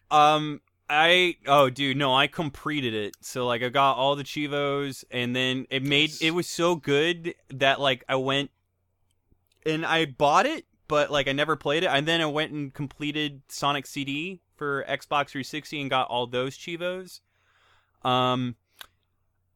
Everything about that game, like, I swear to you, you can go back and still find something new. Like, I've never seen such a brilliant piece of fan service. Like, I can go on and on. Like, there are so many, like, it's not even visual, just the auditory fan service. Like, just within the emblem that Sonic spins in, the emblem, if you look at the outer ring, is designed intentionally to resemble that of the directional symbols used for the D-pad of a Sega Genesis control pad. All the noises that Heavy Shinobi uses all the sound effects, all directly ripped from Revenge of Shinobi for Nice. the Sega Genesis. Yeah. All the Game Gear references, all use Game Gear sound effects. The satellite beaming in Studiopolis, those are sound effects from Sonic Spinball. Like, literally every facet of this fucking Hedgehog's career. There's a secret ending that's associated with Knuckles that's incredible, but the theme that plays within the remix, it's a remix theme from Knuckles Chaotix.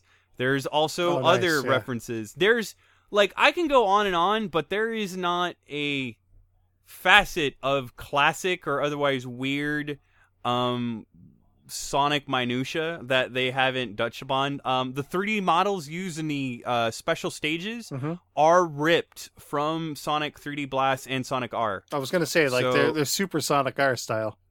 Yeah, they are Yeah. ripped. Like, just a low, like, but just everything. Like, I've never seen something like do such an incredible job of paying homage to the source material and doing so in a way that like rewards the insane fandom of the fact that I can recognize and see shit like this. Like just fucking like just feed into that like that trivia, like the people getting turned on by trivia, just like that urge, that desire. The desire. And also the desire. But just the fact that they already take a lot of old conventions and nuances and they actually improved it and flipped it on its head. They took things that did not work in the past and then just made it better by like just things like enemy placement or just like very small points of level design, like levels that may have been a hit or miss with like some people. Like the game's been out long enough to where I'll mention some stages, like Oil Ocean, for example, is in Sonic Mania, and Oil Ocean, like I think like aesthetically and some of the mechanics are cool, but otherwise is kind of a clunky Sonic level, but it feels fucking great in Sonic Mania. And it uses mechanics that are similar to other Sonic levels that people have bitched about, like Sandopolis Zone from Sonic the Hedgehog 3 and Knuckles. Love Sandopolis Zone, but people hate it. And like when it uses like certain mechanics like that, like it borrows. I've never seen a game that just like borrowed so much from its own like heritage and its franchise and then did so to like just do better. Like, and Sarah, you said it yourself, like you've always been okay with Sonic, but like you've never been a fan, but like this game, you've been digging it, yeah? Oh yeah, hardcore. I wish I could do better in the friggin'. I'm stuck in the friggin' flying battery, fucking stage. Can't get through it. They did a lot with Flying Battery to actually, I think, again, make it more playable. And they I did a can lot of see other that, neat things. But it doesn't stop me from sucking at it. But like, I love that like the community that like made this like has such it's so much more apparent like how much more reverence they have for it. Like Yeah, like doing a what Sonic Team should have, right? Right. And even then, like, just all the little touches, like, there are item boxes that are placed in Green Hill Zone that are also placed in other, like, ROM hacks that are done by the same community that I own and play. And just the fact that because I played that ROM hack, I got to recognize that. Or just little touches, like, there's a famous ROM hack in Sonic called Motobug in Sonic 1, where you just play as the Motobug. And the developer of that ROM hack, he unfortunately passed away in a car crash. But like one of the hard-boiled heavies, Heavy Rider, which rides on a giant Motobug, the name of that Motobug is Jimmy, the name of that ROM hacker. Huh. Like there's so many little touches that like they really put like I think it's almost insulting to call Sonic Mania a love letter. Like that is a fucking memorial, and it's like I think like if there was ever to be like any sort of class or any sort of course or discussion that would be made on how to do fan service right, like that game should always be used as like this like standard, this benchmark of like what to do because of that. Because like everything, I've gone into so much nuance and niche shit. I mean, I can go further. Like the rabbit hole on like references. Like I said, there's gonna be new things I learn about that game, and like it's always fascinating to me. Yeah, one thing that I noticed actually is that there are multiple tracks for the intro animation. Yeah. Yeah. A lot of code was still left over because the name of the game originally was Sonic Discovery, and like they even had the old design of the emblem there, and it was actually the way that it went through was going to look more like the Mega Drive logo. Oh, okay, nice. So with the nice. red and green, the MD. There's a lot that goes on in that game, and like it's God, man, it was coded so well. And, like, fuck, man, it was even, like, self-aware. Like, I think, can we all, like, I don't know about you guys, but I just love that, like, game companies at this point are kind of embracing, like, the meme element of internet culture. Like, okay, dude, Mario Odyssey has a photo mode, and they know exactly why it has a photo mode. They know exactly why it has a screen capture. Like, it's for the fucking memes. And, like, when you throw a meme as a mode in the game, like that's incredible to me. Like I fucking love that. Andrew, have you gotten a chance to play Sonic Mania? I have not. And I like Sonic for the most part, but I'm not as devoted as a lot of people that probably have played this game. I'm probably in the same boat as Sayer, maybe even like less familiar with Sonic than maybe Sayer is. Oh, dude, yeah. I mean, I'll admit it. I'm a DeviantArt page away from being like a Sonic fanboy. Sure. But, like, I'm sorry. But you know, why not take that last step? Like, I mean, yeah, get that Shadow the Hedgehog cosplay you've been working on all this time. Oh yeah, there you go. Get that. I mean, I'll be able to upload Kevin the pregnant hedgehog OC into Sonic Forces at some point. God, dude, that game's not gonna do well at all because of this, though. No. It's gonna get buried. But hey, if anything, Sonic fans have wanted a good Sonic game for a long time. I'm just happy they got it finally. That's all I can say. I'm happy it exists. I'm happy they got it. Like everyone deserves to be happy. You should play it. I could see myself playing it, and honestly, it's a good price point. You know, it's like $20, something like that, $20-$30. Like, I'm curious to see the sales figures on the collector's edition. Sure, like what? Because I've never $60? seen so many people. No, it's 85. Oh, for the collectors, really? Huh. 85. I imagine it was probably more in Canada. A little. Yeah, it was only 89 actually. Huh. Oh, there you go. It was 85. But you know, or maybe 75. I don't know. It was around there. 75 sounds more likely. Yeah, but you know, decent price point, good experience. I could see myself getting it at some point. I'm not like being down the door to buy it, but I don't know. I guess it's kind of the same thing with like Mega Man. Like, I was never very good at those games. Like, I appreciated the ones I did play, but I was never really super good at them. And I didn't play anything after 2 or 3. So, like, you know, people talk about 7, and they talk about, you know, all these other games. And then when, like, 9 and 10 came out, that was like, you know, hey, these are the Mega Man games that you loved. And everyone was super excited about them coming out. But I never got super into them. But I'm glad they exist, because if they can come out with those games, then eventually I'll get, you know, a little Nemo the Dream Master remake or something. I mean, you know, I can hope for my hope for my game to come out at some point. But I'm glad it exists. I'm glad that people can have that, and it has the Mega Man 9 effect. Yeah. Like, you really feel like it really feels like a game that was just discovered in a time capsule. Like the way 9 first kind of gave you those, like that feeling of childhood effervescence. And like, don't you kind of need that in games nowadays? Like, how often does that happen in a game now? I think the only time I've ever had that experience was when I played Super Mario 3D World. I just felt like a kid sitting on the floor playing a video game. Like, that hasn't happened in decades. And that's kind of how that game made me feel. So I think that those kind of games do need to exist. And I'm glad that it happened. It's just... It's been the thing that's been talked about for so many years. Like, when are we going to get a good Sonic game? And, like, it finally happened. I mean...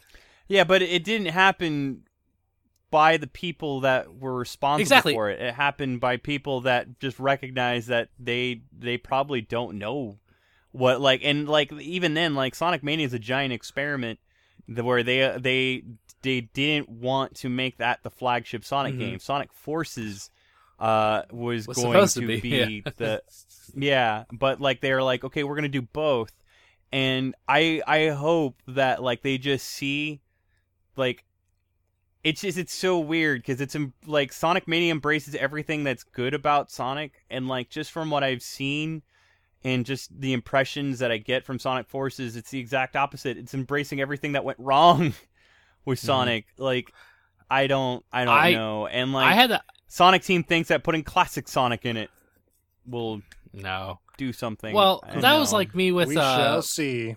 Yeah, that was like me with Bravely Default. That was like when Bravely Default came out. That was like Square Enix, like, hey, Square Enix, these are the games that people actually want. Like this is what people want to play.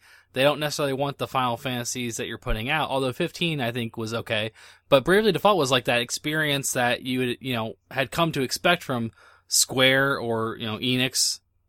I think this might be a good segue point, actually. Yes, dude. Thank you, Sarah. Oh, I'm so excited. I want to hear what you have to say about it. Octopath Traveler demo came out on the Switch store. Yeah. As soon as I saw it, I immediately downloaded it because Octopath Traveler is actually the reason why I bought a Switch. Oh, wow. And I got to playing it, and I'm not sure what to think of it just yet. Really? Yeah. I'm not sure if the demo is imbalanced by design, or if I'm meant to be able to get to certain points within it. But like, I started playing with one of the two characters, and I just got completely waylaid by the boss, and I couldn't understand how I had so few healing items, even after finding some, that I used them all up, but there was still like I want to say I had like 7 or 8 of them. So which class did you choose, the Dancer or the Warrior? I chose the Dancer at first. Okay, so I haven't played through the Dancer that much. I want to do. Get but ready for some colorful language, by the way. Oh yeah, no, it definitely has like that weird Victorian era English. It's like there's this fucking there's even this character. I swear to God, it's just like a caricature kid, of Oliver right? Twist. Yeah. Hello, sir. How are you, Yes. sir? And You was can just switch like, it to seems so out of Japanese. place. Yeah. You can switch it to Japanese. Oh Versus no, best. I want to You get, could. dude. I feel like, oh man, I don't know. I feel like there's some voice actors there that like are out of work since 4Kids kind of fucking bit the bullet that like I want Yes. to give. I want to give their dues to, but no. I think what it is that, and that's what I love the most about it, is that if you play Octopath straightforward, you're probably not going to do as well because No. all the systems are designed to give you freedom or give you some flexibility, but like they can be exploited, and that's what makes them actually better, in my opinion. Like I grinded the fuck out of the Warrior. Like I got to level 12. With this said, I want to say that where Bravely Default was a love letter to Final Fantasy, this is absolutely a love letter to Saga.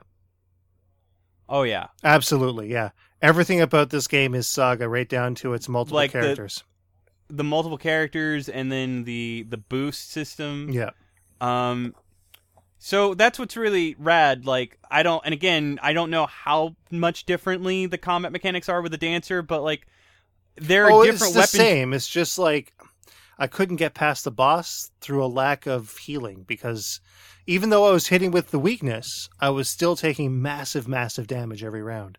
Well, I don't see, know. Okay, Maybe I should have I bought grinded some... for better gear. See, like I think that's why I got through. Like I said, my Warrior in the demo. Like I put an hour and 30 minutes into the demo. I got a level 12, and I bought the best gear I could in the general store in the town that you start in. So yeah, And see what. I'll grind it out a little longer and see what I think. The presentation of it, love the music. I want to say it's probably the same composer as Saga Frontier 1. And the visuals are nice, but they don't run at the rate that I kind of expected. Like it's a little on the slow side. I was actually kind of that's probably like my one. It's weird because that was the one thing that really caught my eye with it. But weirdly enough, like it's got like this weird like vignette filter, like this almost sepia tone to like its outer edges that kind of like it looks shitty in certain environments Like or color palettes. Limbic occlusion, I think is what it's called, or something like that. Yeah, and it like I mean it's a strange artistic decision. I do but- enjoy the real time lighting and the depth of field. That looks fantastic. That looks fucking great, but if they can get rid of like the sepia filter bullshit that they've got going on, just because like it makes everything look a little weirdly unnatural, kind of like a center focus fisheye portrait that's moving like within a animation that it's not meant to move at. So yeah. I I want know, to like say it's got like this Gaussian blur to it. yeah, Does that exactly. make sense? A little bit, yeah. Just yeah, I got what you're saying there. They do need to. I know this is an early build of it, but they really do need to clean up some of the textures too, Oh, like yeah. on the walls and shit. Like if they made that look like a painting, I think they'd really be in business. Instead of just using like really blurry textures that would look terrible on even a 3D action adventure. So there's that. I love the battle system is so good. It's not bad. Yeah, I love the everything about it really. Like, and I really love how they're using like Final Fantasy. Well, not Final Fantasy VI. It's closer to Chrono Trigger style sprites for all the Speaking characters. my language right now. Well, even then, like an active. Yeah. There's an active battle time element that's also similar to Chrono Trigger, but basically, Ish. like, I I don't- think if I'm honest, it's closer to Grandia. So is it not turn based? it is Yeah. turn based. But see, okay, so I got the same vibe too, but like it's no, not wait. exactly. It's better described as Evolution. Remember that on Dreamcast? Yeah, that's a great battle That's system. exactly what I was gonna say. So what it is you get to see the turn priority, which like Evolution's done that. The Mega Man X RPG did that. And what it is that each enemy will have a specific weakness to a weapon or other weaknesses that will be revealed later down the development. And when you expose them to their weakness, not only do they take more damage, but when you break their defense, you disrupt their priority of turn order. So that means you get a free turn. Nice. But not only do you get a free turn, everything you do is double damage. In addition to that, So it's kind of in a You lot of can- ways like Shin Megami Tensei's Persona. recent games. Yeah, like Persona, like Persona it's as a well, crit. They drop them and you get like the extra hit. Exactly. Yeah, definitely. it reminds me of like the staggering element from Final Fantasy 13, except like way less obtuse, like Easier where, to like, perform, the staggering element, Maybe as well. Yeah. God damn. fucking. But like what's another cool element is the boost mode, and what the boost mode does is that with every turn you're building up a gauge, and then like at any point you can spend an increment of that gauge and like boost whatever you do like by a certain percentage. I think it's double it. So then, like, say, for example, I accrue, like, all my increments, like, 5 turns have gone by, and I've just been doing standard actions, and then I break an enemy's defense by using their weakness enough times. Then my next attack, I fucking boost to the max. I go from doing standard to boosting to where I attack consecutively in a row, or I double my damage, and I immediately turn the tide of battle, like that. And, like, just those tactics and being able to do that, oh dude, like there's something that felt so fucking gratifying about it. Like I don't know, personally I think the battle system's one of the smartest battle systems I've seen in a turn-based RPG in years. Yeah. Like It's really like a distillation of a lot of great ideas. Who's developing this? yeah, Square Enix. Oh, okay, Enix. cool. All right. yeah, and then like I mean, this is on like the heels of like something like fuck dude, I don't think I've played something more white bread since like I Am Setsuna, and like I reviewed that, and granted that's probably sounds meaner than the review that I did for it, but like going back, like it's really hard to like keep going in that game, because that game, it goes from like love letter to just fucking cliche after like just pandering nonsense, and they're doing another one, game yeah. that's like that. I think it's done by the same dude, but I don't like it is for the Switch. Yeah. Yeah, same team and everything, same premise. It's like it's cookie cutter.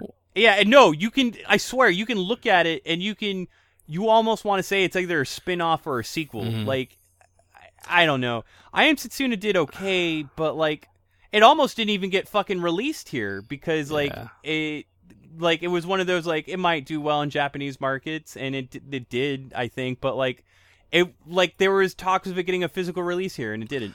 Well, I hope that like at least the moderate success of that game, like it did okay, and then this game, this upcoming title, it makes me excited about the.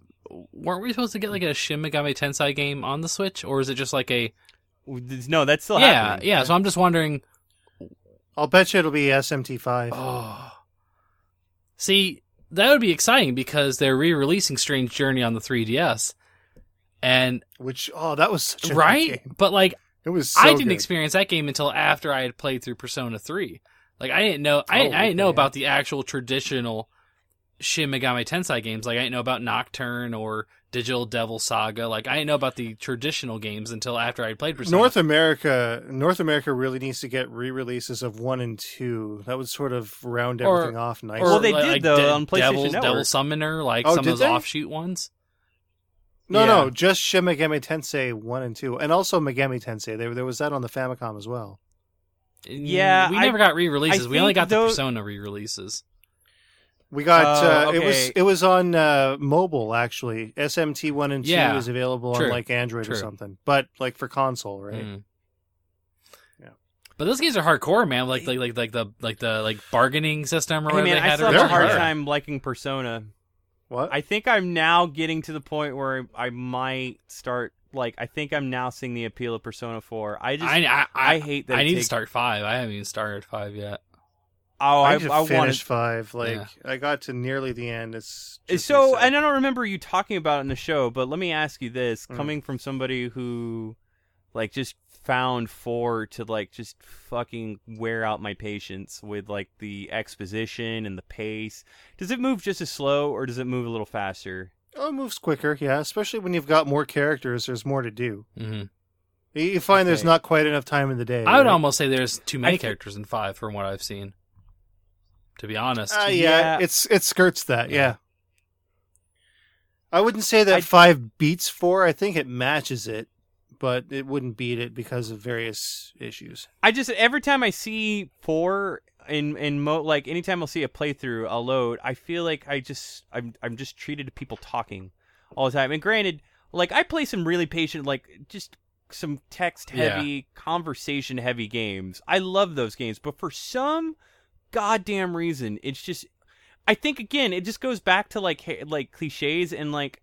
I only have like so much patience for a harem or a slice of life, and like when Persona 4 just immediately, I don't know, there's something about it to where none of the characters are jumping out at me, and I feel like if I do put in that time to give it that investment, then I'll have the attachment that gets to me. But like Danganronpa, that's a crazy like it's almost the game is practically conversations. That's all it is, but Yeah. it's engaging. And those conversations are rewarding, especially when it comes to the other meat of the game, which are the trials that like take place. That's why like Danganronpa 3 coming out has got me pumped. Like, I'm really happy that it's become a franchise. But yeah, I'm excited for Octopath. I don't know, man. I thought you would like it a little bit more. I fucking fell in love with it. I think that's because I didn't play the dancer. But you played both. I was starting to fall asleep when I went over to the other character, but I mean it's gonna happen. Like I'm going to put a little more time into grinding out the characters. I never really thought to get better equipment, if I'm totally honest. So yeah, I'll grind it out, get some extra levels, get some other equipment, and then we'll see what I think of it. I'm then. gonna But- be honest. I don't think I would have done as well against the boss if I didn't. I think I would have struggled if I had Yeah. not. Yeah, that's what I'm thinking too. So yeah, I'll give it a shot and we'll take it from there. But yeah, outside of that though, just a few other games that I've been playing here, mostly downloads, like I said. Actually, all downloads when I think of it. Well, Senko no Ron 2, that came out. We did the Bullet Heaven episode 183 on that. So that review is up on YouTube. I got to put it up on the site very shortly. It's probably going to be up by the time you hear this. I played Zed Blade, which was a Neo Geo ACA title on the Switch. went through it on live stream, did the caravan stuff. I made it to 6th place, but I've been knocked down to 7th, so I'll probably put a few more runs into that. Got Last Resort for the Switch as well. Oh, it's my favorite Neo Geo shoot 'em up. It's pretty good, right? You've got it on the CD, right? I have it on CD Yeah. and I have it on the Neo Geo X. Okay, yeah. Well, yeah, the X is just the MVS ROM, I think. But the CD version is the best version. You've got the arranged soundtrack in there and everything, right? So, yeah, best version. Aero Fighters 2, also known as Sonic Wings 2. That's on there as well. Once again, played a few rounds of that. I saw and- Spin Masters recently got a release, and I got Yeah. super stoked on that. Yeah, that was 'Cause, within the last week, I think. yep, I gotta, I'm actually, eyeballing an eBay bid to grab that for my cab Nice. to play with Val. Yeah, is it expensive for MVS or what? 130. Oh, that's not bad. Yeah, That's not bad. great Yeah. though, man. That's like That's- Shock Troopers price. That's chump. That's chump Yeah, change we're when you like- think of the AES, right? Well, yeah, dude. Yeah. Multiple thousands of See, dollars. but, here's the thing. It is stupid of me to, I have to think about the fact that I can play this on my already expensive new Nintendo platform for, less than $10. like $8. Or I can spend 130 and then play it And I mean- downstairs on my cabinet that will most likely not live in the next 10 years. I mean, arguably, it's the best version on Switch, anyways, because you've got the online score attack modes and stuff, right? Yeah, so It adds replay. So that man, getting old is no fun, you no, guys. it's no No. es bueno. my cab's just sitting Yeah. there. My motherboard I think shot, and I don't have the time or money to get it fixed. So it's just it's Yeah, just gonna it's sit just- there. That's all it's gonna do. It's just an ornament Yeah. now. One of these days, I hope to get a Neo Geo, but I'm not sure when that'll be. Dude, I just want an it's- X at this point. yeah. I mean, might as well. Or just get a Switch. That's I mean, It's I'll turning tell you into right next now, step. Turning into the Neo Geo XL, Sure, you sure. know? Like, I'll tell you right now, if you I'm gonna get my X modded, but yeah. I do like the utility of the portable, but dude, there are so many different hardware deficiencies that I had later come to learn.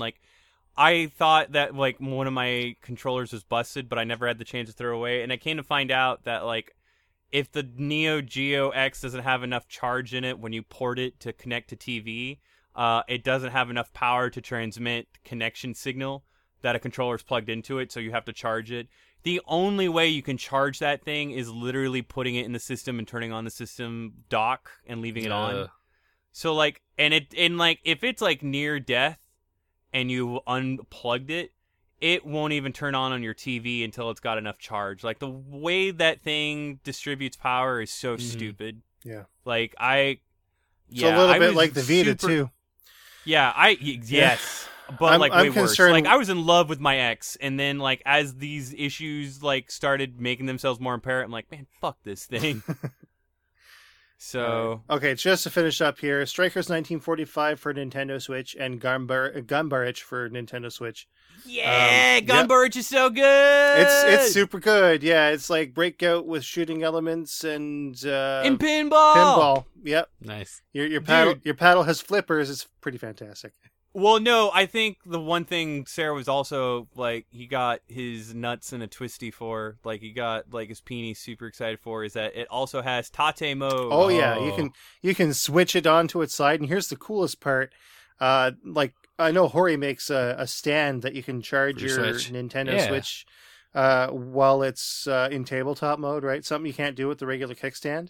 But you can use that same stand to put the screen vertically. So Tate on the go. Done deal.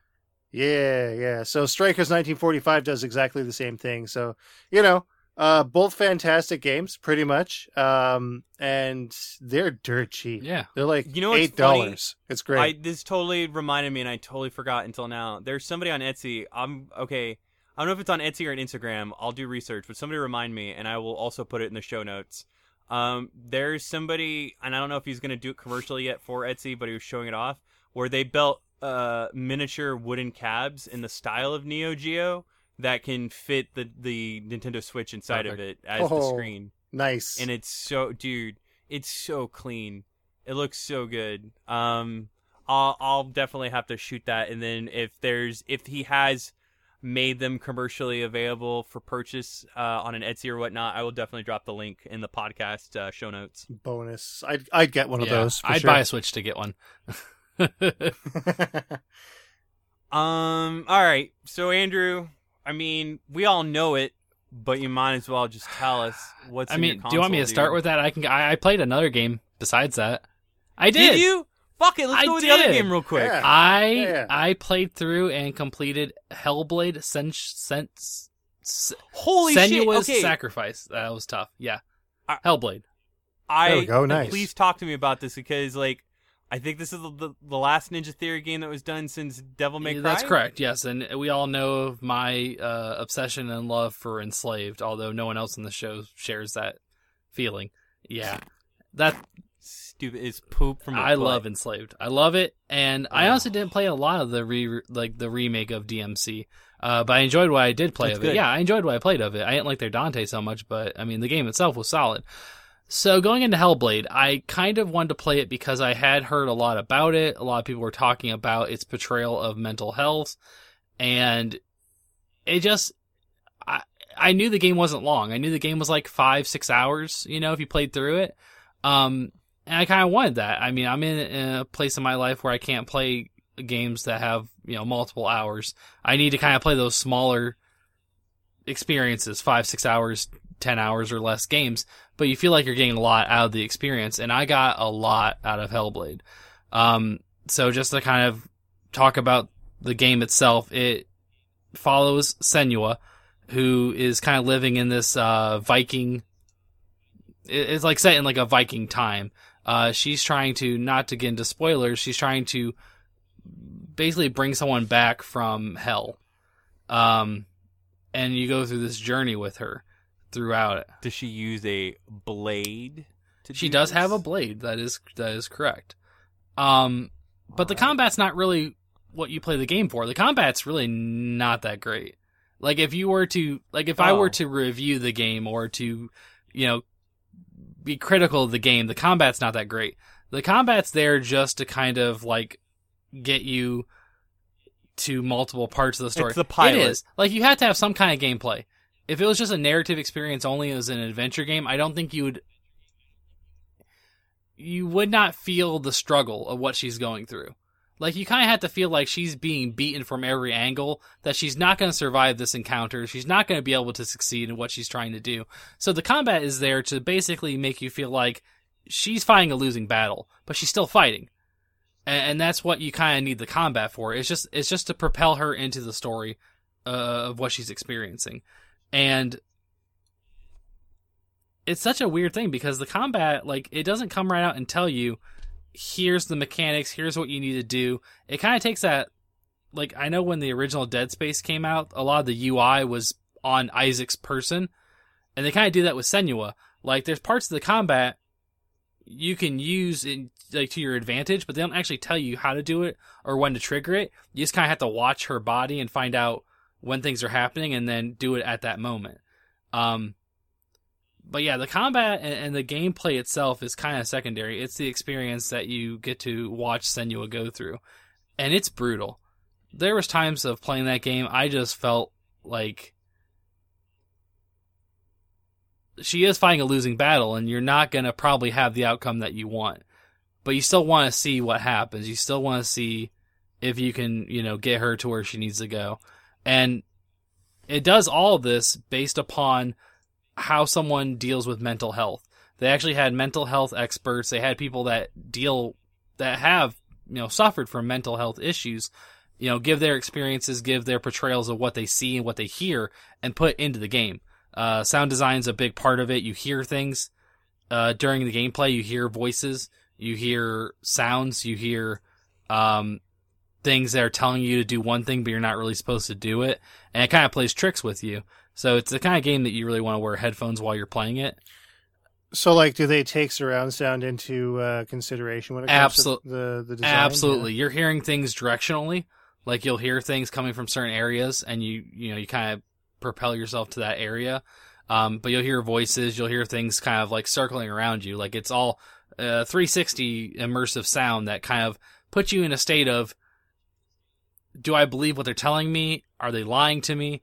And it's supposed to kind of convey this sense of someone that's suffering from some form of mental health issues, schizophrenia, things of that nature.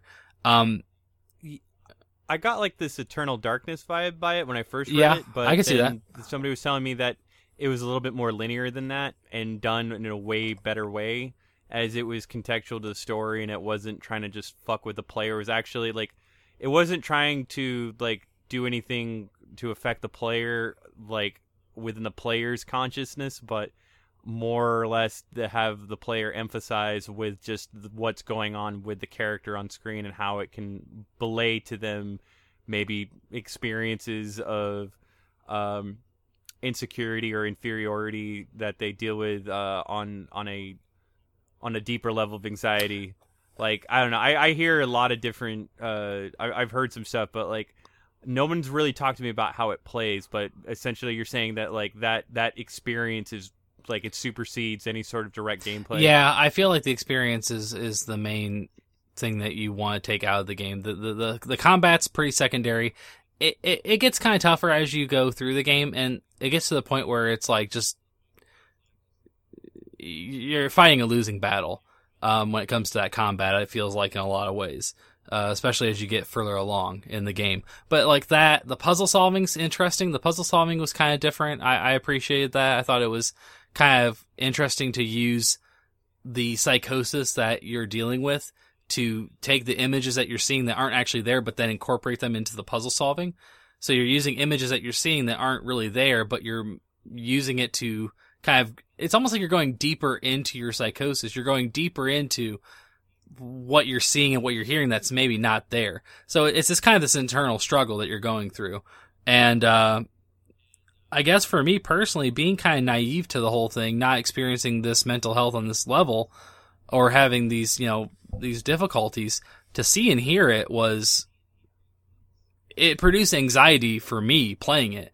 And I probably suffer from some form of anxiety, but not to the point where it's crippling, like for a lot of people that they experience. And just kind of like have that representation in a game to kind of see and feel what that's like was a new experience, and it like was something that I was really grateful to have. And I think that the medium of video games is able to produce that.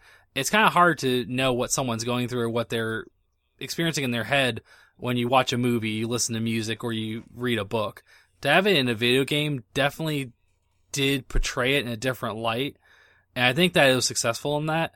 I've seen articles and I've seen things that have been said about the game since it came out that here's what they got wrong about mental health, or here's the thing that they didn't do right. That might be true. I'm just glad that they actually did it.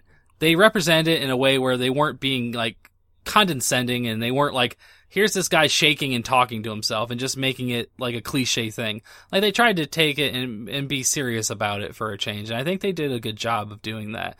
And playing through the game and beating it and being able to experience that in a short amount of time and not devoting a lot of time to it was beneficial for me, because now I feel like I can sympathize more with what someone that deals with a mental health issue might actually go through. It might not be 100% representative of what they actually do deal with, but I feel better for playing it. And I think that's something that you don't get a lot in video games. Like, I morally feel better about myself. Like, it was just cathartic in Absolutely. a sense to, like...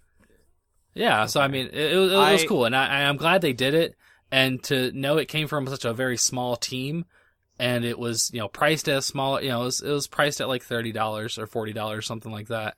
I think we need that in games. I think we need like smaller but more, beneficial experiences in our games. I think they're doing a good job by doing that.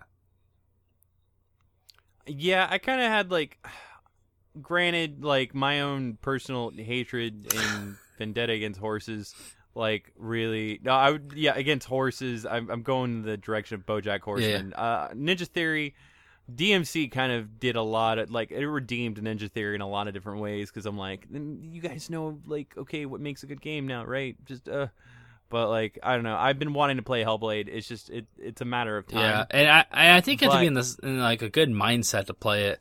Like, it kind of took me, personally, like, kind of to some dark places. Like, you almost kind of get, like, a little too introspective. Very much so, yeah. Like, you start thinking about, like, what am I dealing with, or what am I thinking about? Like, if this is the kind of struggle someone has when they're dealing with this, like, is my struggle or what I'm upset about that important when it comes to something like this? Like, it does make you feel a lot of things that I don't think games really portray as well.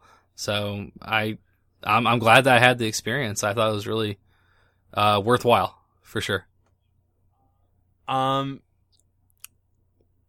The point before we move on, apparently there was a recent episode of BoJack Horseman that I read about. I believe Julia Alexander was writing about it on Polygon, and I've watched bits and pieces of BoJack and told myself I really need to dedicate, like, some time to that. But from what I'm hearing, not only by her account but other people, it kind of just goes to show that, like, the representation of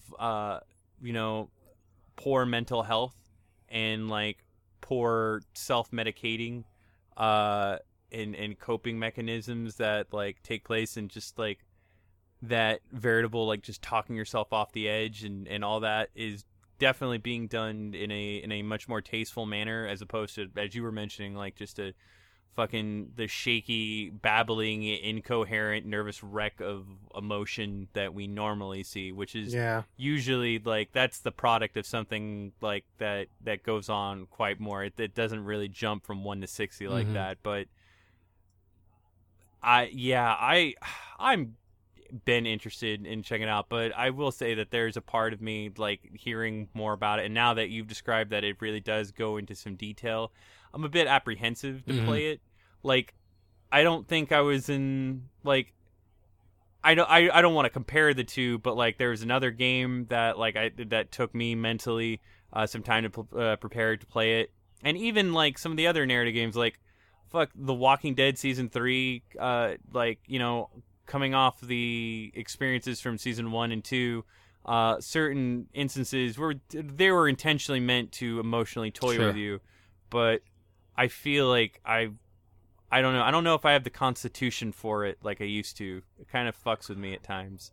But I guess we'll. Yeah, I mean, I'm kind of like that with, like, Gone Home. I remember playing that and just being so grateful for the experience. But as a video game, I could care less. Like, it wasn't about being a video game anymore. It was about, like, teaching me something. You know, making me, like, understand something that maybe I hadn't taken the time to understand before. And I was able to do that through a video game. Like, I would have never taken the time personally to seek out that kind of understanding about something that I wasn't really too informed about. And now I'm able to. Now I have more of an understanding because of something I played in the game. And that's kind of cool that I can do that. Talk to me about Destiny 2. Speaking of understanding, understand that Destiny 2 is better than Destiny. It's more Destiny, but it's like, it's really good. It's really good. And I haven't played a whole lot of it. I wish I had played a ton of it. I'm at the game right now where other people I know that play Destiny on a regular basis were at the day after it came out. Like, people were, like, hitting max levels, like, 2 days after it came out. Like, people were, like, ready for the raid a week in. That's not where I'm at, unfortunately, but I'm enjoying it. The campaign is really good. Like, you get some serious Halo vibes from the campaign. Especially, like, I got a lot of Halo Reach out of the experience because, you know, it's them fighting this battle and they don't think they're going to win.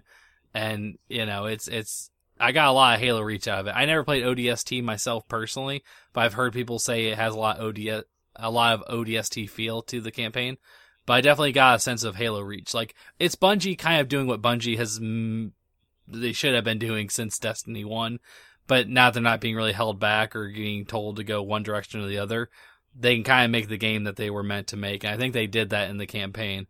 I played through that. And at the point in the game right now where I'm kind of like grinding to get my level higher. I'm trying to get ready for the Nightfalls, trying to get ready for the raid. There's just so much to do in that game. There's almost too much. The levels are too big now. There's too much to do on a regular basis. It's a lot to keep up with. It's very grind heavy. But no, it took the stuff that was good. It took the shooting mechanics. It took the grind, which people enjoyed from the first one, and kept all that. But they're putting more reasons to play it, more story to get excited about. The lore is not in a bunch of grimoires anymore. The lore is like in the game that you can experience and hear about. Everything so far has been really good. Like I was super into the first one, so I wasn't expecting I would be upset by the second, but it's hitting on all cylinders. It's doing everything that you would hope that the sequel would do. I've been hearing that, and it's weird too because like I haven't even finished a campaign on Destiny 1. You really don't have like, to. I didn't get like it's kind of unfortunate because everything you did in the first campaign they've kind of just swept under a rug. Like they don't even really talk about it. Like they kind of just like, oh, I wonder what happened to them, and that's all they really mention about it the whole time. But even then, like as far as your character progression and what you got to unlock, I'm sure like something of benefit for carrying over. Nothing game specific. Nothing. You basically keep your likeness, and depending on what you accomplished in the first game, you may have gotten some emblems to represent your accomplishments in the first one. That's it. You're starting over with new armor, new weapons. Like the only cool thing about it, and it's kind of a spoiler, but it's been talked about a lot. So unfortunately, if someone hasn't played Destiny 2 yet and played Destiny 1, I might spoil the initial thing that you see when you first boot up the game. It will walk you through accomplishments and milestones that you achieved in the first game, but they're just like static images. They're just like one picture. It'll say what you did. Like, you beat the raid on this day, and you beat it with these people, and it'll show your fire team of the people that you beat the raid with. And it'll go through all those events that you did in the first game, but it's just kind of talking about your legacy before they blow up and destroy everything. But no, it's really good, and I feel like the grind isn't mindless. Like, you feel like there's a reason to do all the stuff you're doing and to play and do all the strikes and do all the patrol missions. You feel like there's a reason why you're doing it. You're devoted, you know, like you're there's purpose to what you're doing. At least it feels like there's purpose to what you're doing. It's not just mindless. You're not just grinding just to grind. Like you feel like there's a reason why you're doing it. Yeah, but so far I've really enjoyed it. And it's the same, you know, great social experience the game has always been. I've never really played the game solo because it's just not as much fun. Like you want to play with your friends, you want to jump in with random people and play it. So I mean, it does that very well.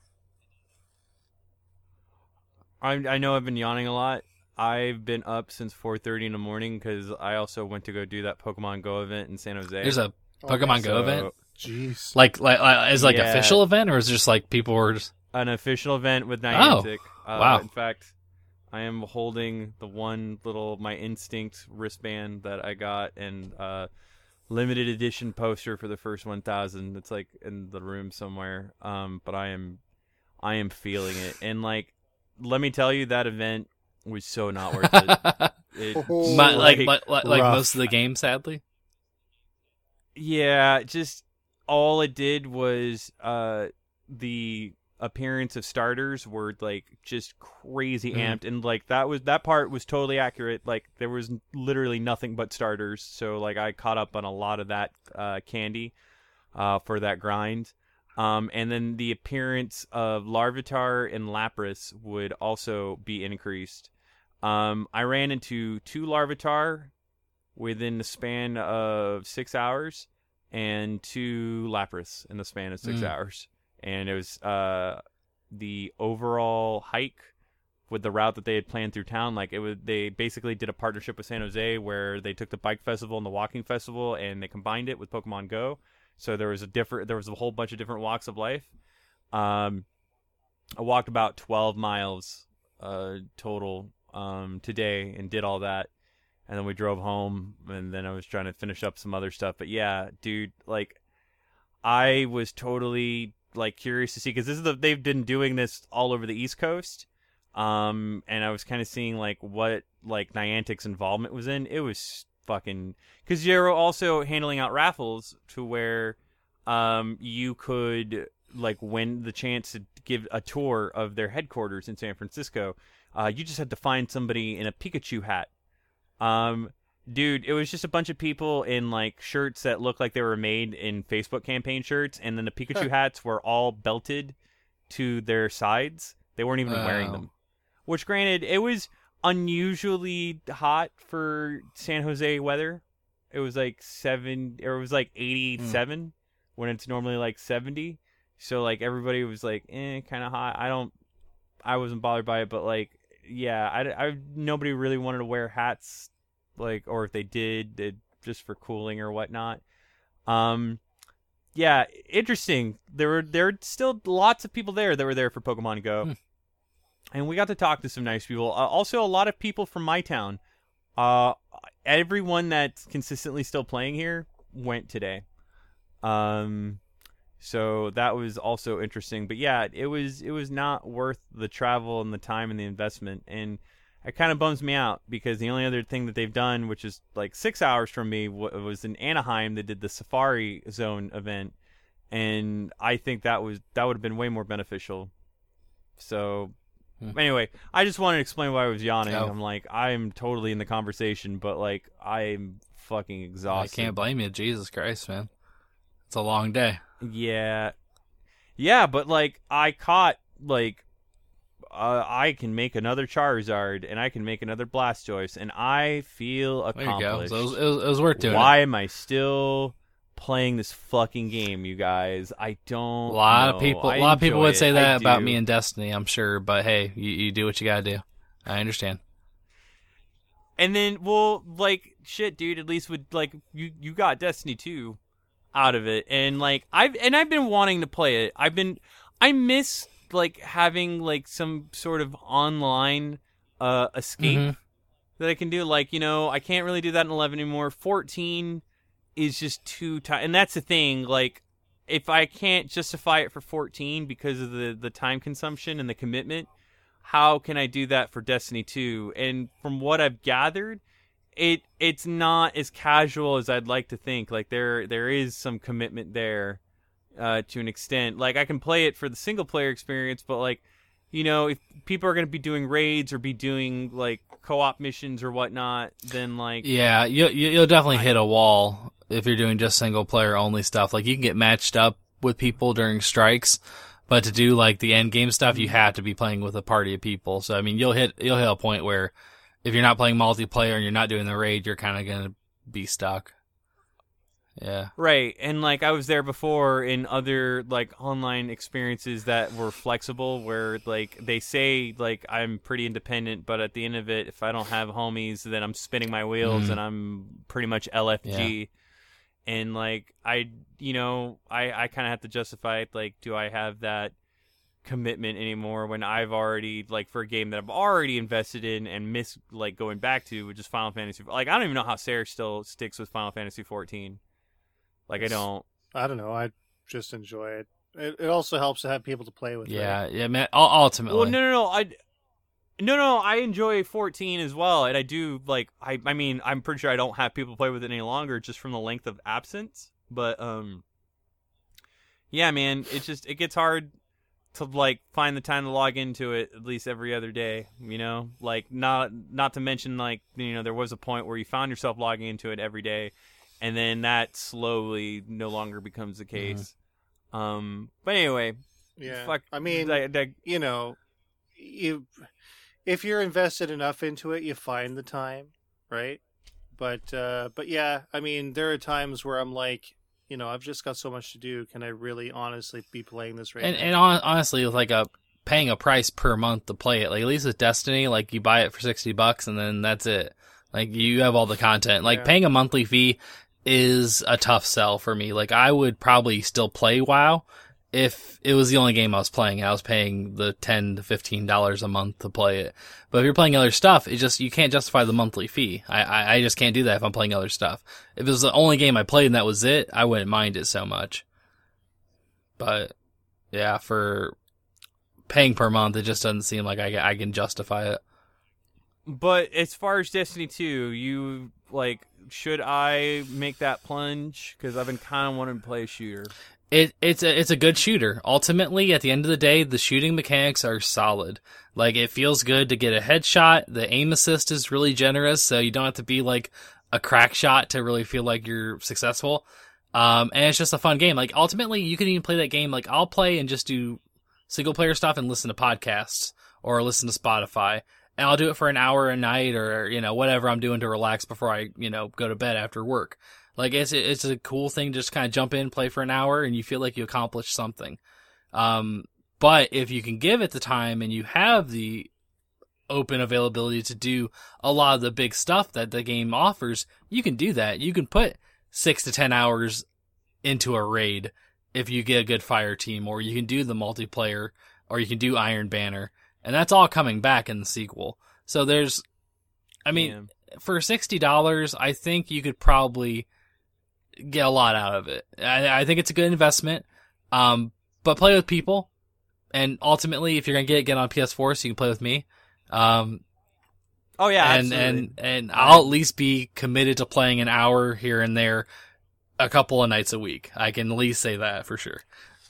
I kind of want to, I want to try to do that and then kind of like write about my experiences with it going in as like this dude. Like, I put so much time into the beta and alpha, and then by the time the game like just came out, I don't know what it was, but like they just came out in this maelstrom of other games, and like it just did not. And everybody kind of bounced off the game when it first came out because the campaign was finished in a matter of a couple hours, and then you had like actually nothing to do.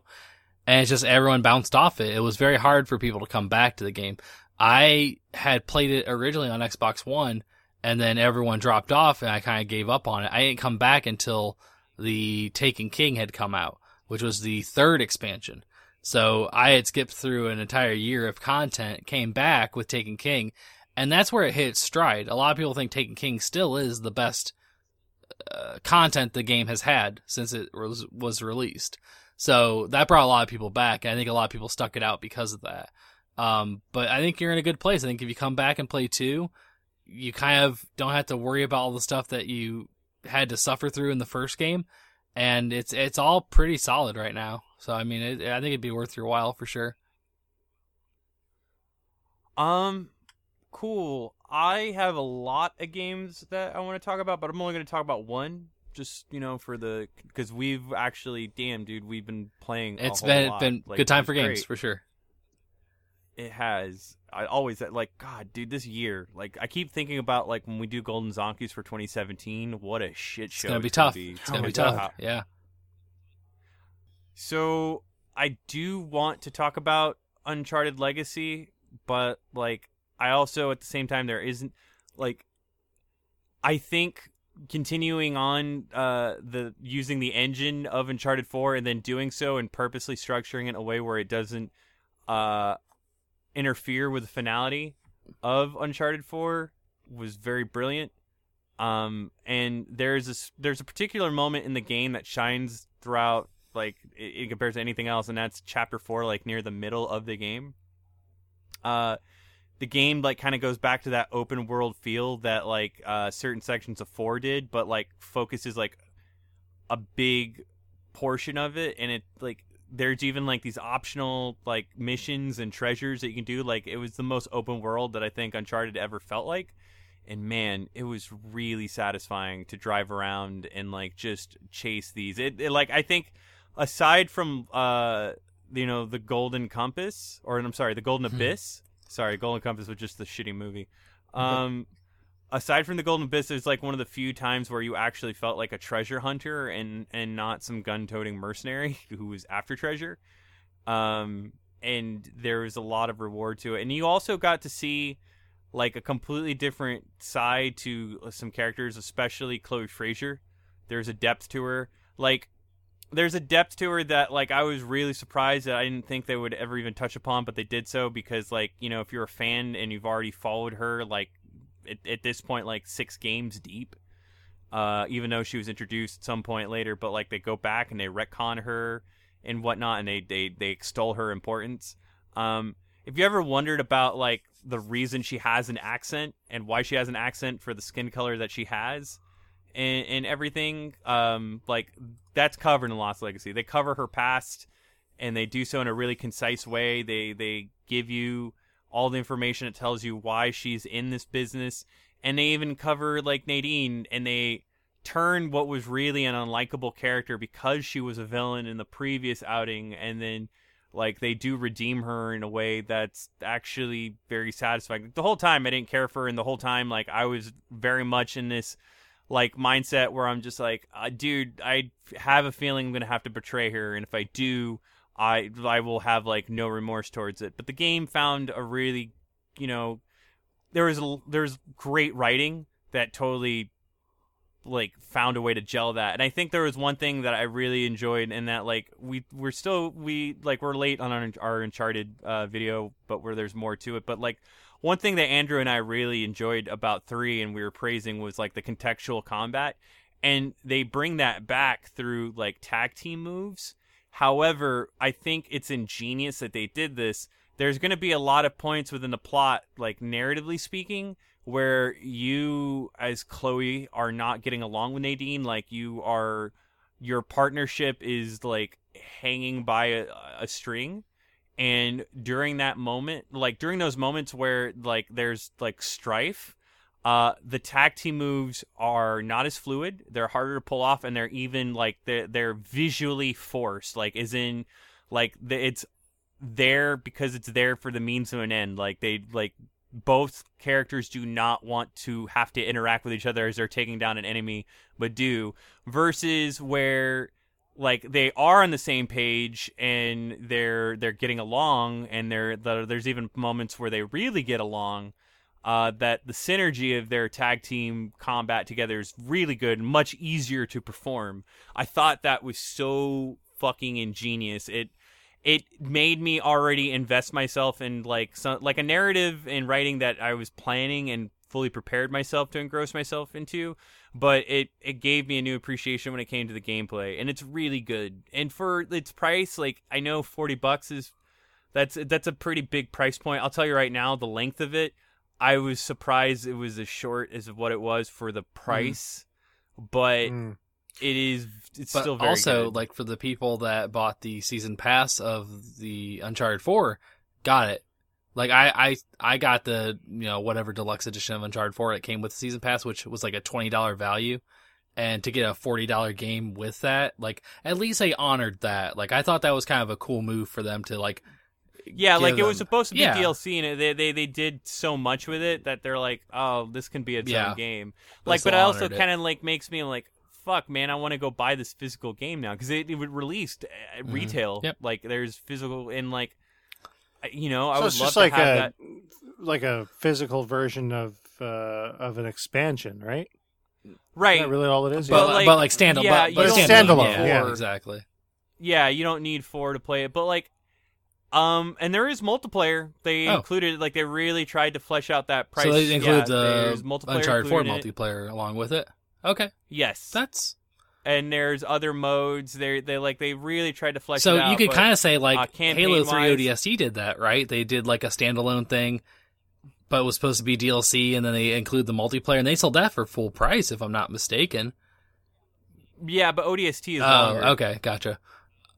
It's like I can see why Okay. they did it. Here, it's like it's weird. It's in this weird limbo where this is longer than DLC, but it's not. It doesn't feel like it's long For a enough full to game. be its own Sure, sure. game. Yeah, like I don't want to spoil it, but like the chapters, like don't get anywhere near like either of the games. Like even like the shortest game is Golden Abyss, and it's Golden Abyss is still Yeah. longer. Not by much though. You know what? Yeah, I'll give it that. It's not Okay. by much. I will say, after the conversation we had on the previous podcast, shortly before this came out, it did get me wanting to play 4, because I have not finished 4. You And I really need to play 4. 4, because I have the DLC now. Like I said, it was part of the season pass. So it's downloaded, I have it, but I need to finish 4, and I'm not very far in 4 at all. So that's hopefully the next thing that I'll eventually do, is play I through think there's moments like there are certain firefight Uh-huh. sections that are done a little bit better than in 4. 4's AI is weird, but like I like to play on hard. But like I will say like there is a huge emphasis on stealth in Lost Legacy.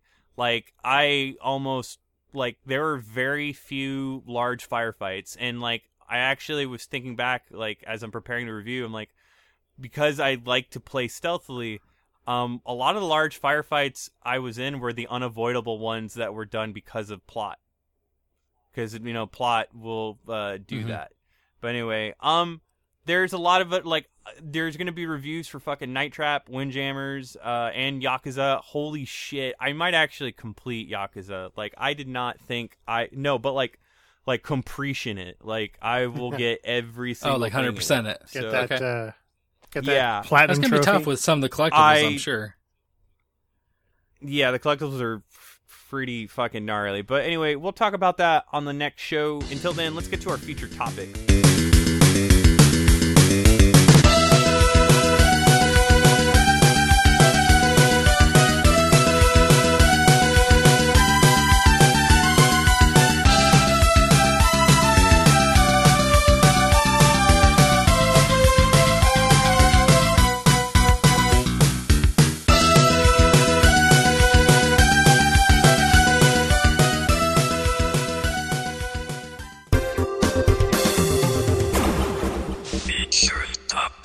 So, man, again, this is kind of a challenging subject to approach, but, like, I think in some instances it's easier, and, like, let's look at the instance of something like Minecraft, for example. Like, Minecraft has been around for upwards of about 10 years.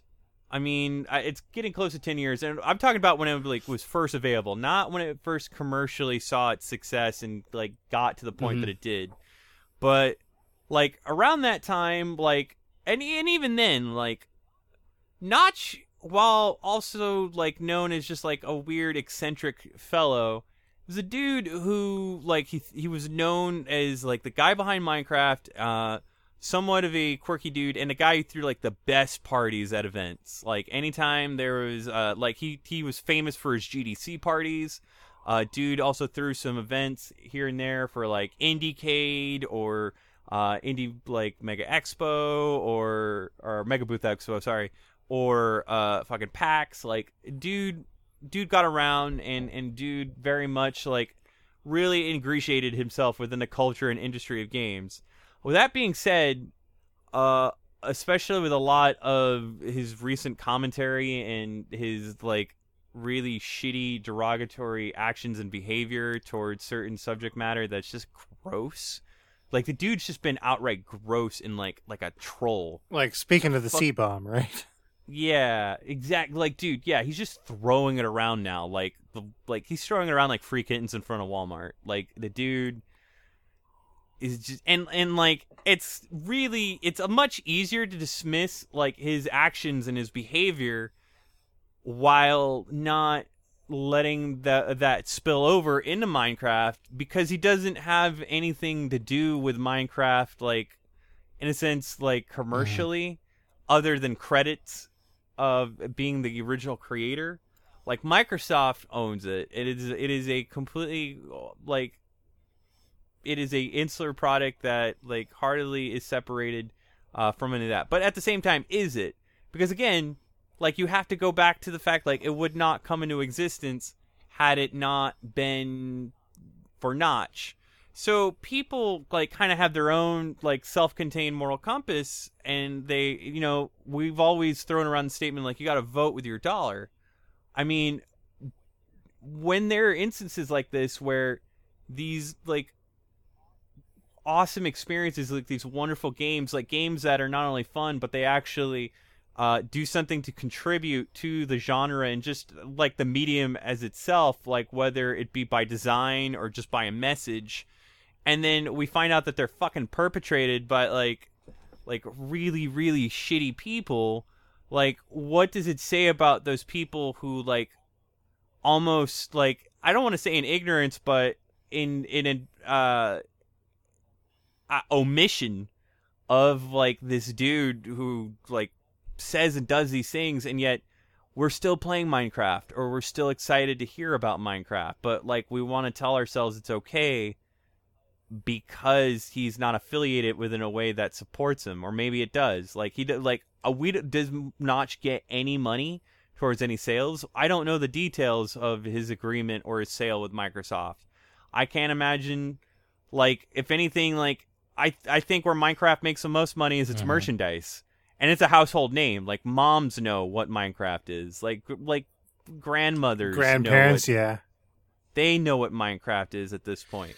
Like, how do you substantiate like a reflection of you as a person when like you're into this, or you're still okay with playing it, and these same grandmothers or mothers like get curious. Like, I don't think they'll Google, like, basically, like, I don't want to belabor it any longer. Like, are we a part of the problem when we still fucking play these games that, like, and there's so many other examples, but he comes to mind. He's a little easier because he's not necessarily in the picture anymore. Some of these people may not be, and some of them are in the picture, like, still. So, like, all right, for example, you guys are aware of Jeepers Creepers 3 coming out, right? The movie? So, the movie, this is a thing that is coming out. And Jeepers Creepers 3 is been directed by the same director. Dude, that dude's been convicted of child molestation back in 1988 and, like, served time, did stuff, but, like, he's also fought, like, this dude has been, like, repeatedly, like, he's been on the cusp of, like, doing that again. Like, and there's evidence to show that. And he's been doing that all while, and, like, you don't know this. And for all intents and purposes, like, I don't know what I could have done. Like, you might have had a fond spot for Jeepers Creepers, like, in the back of your headspace, as far as, like, whether you enjoy schlocky horror films or anything of that nature. But, like, the fact that, like, you now know this fact, like, it's going to undoubtedly affect how you watch, or if you choose to watch Jeepers Creepers, right? Because by effect, you are supporting, like, doing so. You're basically, like, you're almost making a concession, saying, well, I guess that's okay as long as this is a thing, right? And, like, where do we draw that line? Because, like, child molestation, that is super not okay. Like, that is, like, absolute fucking awful, horrible. Like, and, you know, I don't think I need to go into that point. That seems easy and obvious and all of that. Like, fuck, there are so many better options. So, like, you're not really losing out on much. But then you look at something like Minecraft or like Earthworm Jim, like something that pioneered, like, presentation and animation. Whether like animation or music or soundtrack, something that you didn't think was possible within a game based on, like, technical limitations, and then something like that happening and completely changing your idea of what a game can do as a result. That's done by, like, some fucking, like, Bible beating, like, homophobic asshole whose only, like, contribution in anything is like the dude just works on VeggieTales at this point. Like, that's all he's doing. Like, and to basically to go on, and I don't know if anybody's familiar with Heather Alexandria of Kotaku, or familiar with what happened recently. She decided to do a timepiece, like just a look back at Earthworm Jim, and was just making fair criticisms, but, like, holding it to, like, current standards. And, like, he then responded back to her piece and intentionally misgendered her and said, "You're a good man, Heather. Games were just made differently back then. You know, maybe when you understand that, then you'll get why we designed the game the way we did." I'm like, okay, I don't know what kind of narcissistic shit that gives you, like, I mean, I'm sure somebody brought it to his attention, but then to just do that and then respond in such a childish way, like intentionally, like, you, like, who uses that as an opener? The only purpose of doing that is to be not even passive aggressive, just be a condescending piece of shit. Like, how do you support Earthworm Jim? Because like he's not directly involved with it. Like Shiny Entertainment's now owned by somebody else, and by virtue they own Earthworm Jim. But Doug Tenapel gets like residuals from anything that happens with Earthworm Jim. Like there was a Kickstarter that was almost going to happen for a remake. No. Booger Man was going to get a remake, and Pick 'em Earthworm Flick Jim. Adventure, Yeah, but like it was going to get a fat like remake, and Earthworm Jim was actually going to be a big part of that. And Doug would have gotten residuals out of any of those sales. And like you kind of have to think like, you know, like how would you guys come about it? Like I'm trying to present the point as best I can, and like I know I haven't really chosen a side, and I think that's the whole point of the conversation. It's very difficult to, because like, you know, when do we choose to look at them as people versus like, you know, game designers or game developers? So, you know, the conversation of separating the artists from their art, you know, can you purchase or support a game if someone involved is somebody that you don't agree with or don't support their beliefs or what their, you know, what their I guess what their agenda or the actions they've taken. I think a lot of it comes down to, unfortunately, in most of these instances, these people have kind of became celebrities. You know, they've taken on the role of, we're going to be the face of this game. We're going to be the face of this product. There's so many people involved with Minecraft, but if Notch is the creator and kind of the main face of the product, what he does and says is going to affect the product, regardless on if there's other people that have worked on it and have been involved with it that don't share his beliefs or share his, you know, colorful. Yes. And this happens a lot. You know, I can think of a lot of people that are like the face of a product that maybe you just don't like. Like, not even so much what he says, what he does, or what he believes in, but like someone like a Cliff Bleszinski. Like, you see the guy, and you're like, I fucking hate this dude. This guy's a douchebag. And you don't buy his product because, like, I just don't like him as a person. That's unfortunate, because you don't give the product its just due. Like, you don't give the you don't base the product on the product itself. You base it on the person that's representing it. So that's tough. That kind of comes down to a personal choice. Yeah, but just looking like a douchebag and then getting convicted for are two different things. Molestation are two different things. Very true. Know? I agree with you completely. I do. And I think the whole PewDiePie situation kind of goes into that. You know, like him as a person isn't necessarily the product he's putting out, but how he is as a person affects how his, you know, product is being. It affects YouTube. It affects the whole, the entire industry. Because they see one person that's, you know, fucking it up, it fucks it up for everyone. It's tough, because I remember like when Shadow Complex came out, we talked about this briefly, you know, when it came out that the person that wrote the lore of Shadow Complex, Orson Scott Card, had his own personal beliefs and things that, you know, a lot of people wouldn't agree with.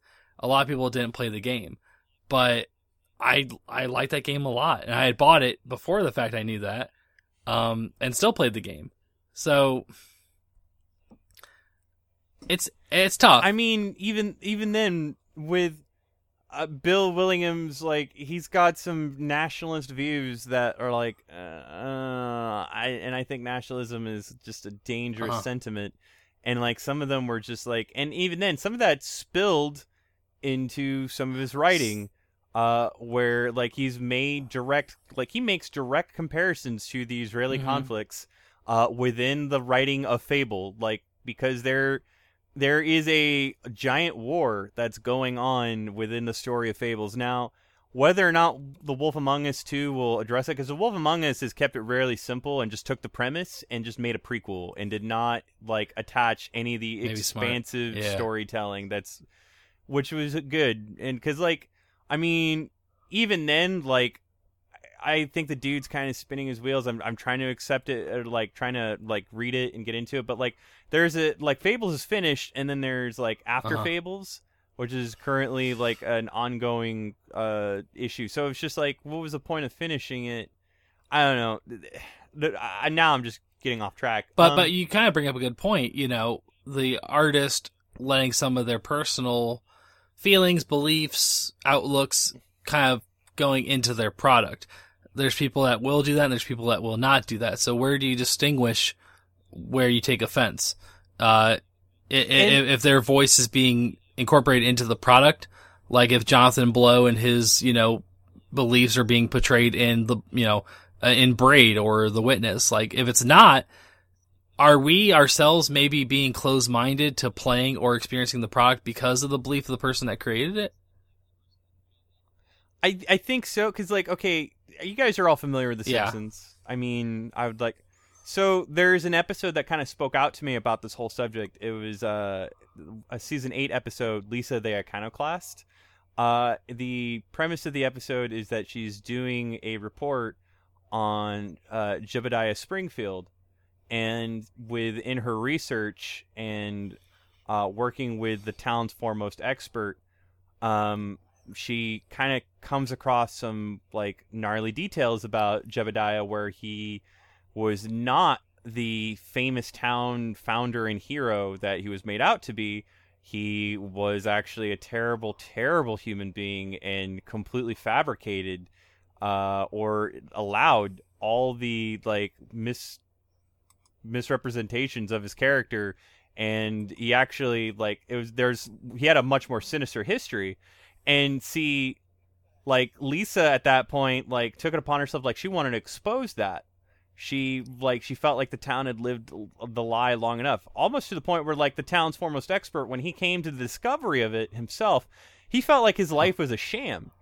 And like I feel like that's an allegory for like people who like devote like some sort of fandom or following, like they build this attachment. Like I can't imagine like people who like really, really play Minecraft and love it, and then like they see like Notch spew this like awful rhetoric, and like, you know, like they feel the same. I can't imagine, like, I'm gonna be honest, like we've always talked shit on Jonathan Blow, but like we've done so in a way that like, dude, like I think I've done so in a way where like it was always facetious or maybe not so critical. But then like the moment like the dude started like preaching like fucking, oh man, the term for it, bio, like not biopolitics, but basically preaching sure. Preferably son-in-law. Okay. Just my preference, but anyway, in the army now. Yeah. Mm-hmm. Oh God, he was basically like not directly but subtly hinting at like the recent like the controversy within the internal Google memorandums that got leaked, where essentially these memorandums suggested that like females were not innate to like the career field or path in like technical skill of programming and coding.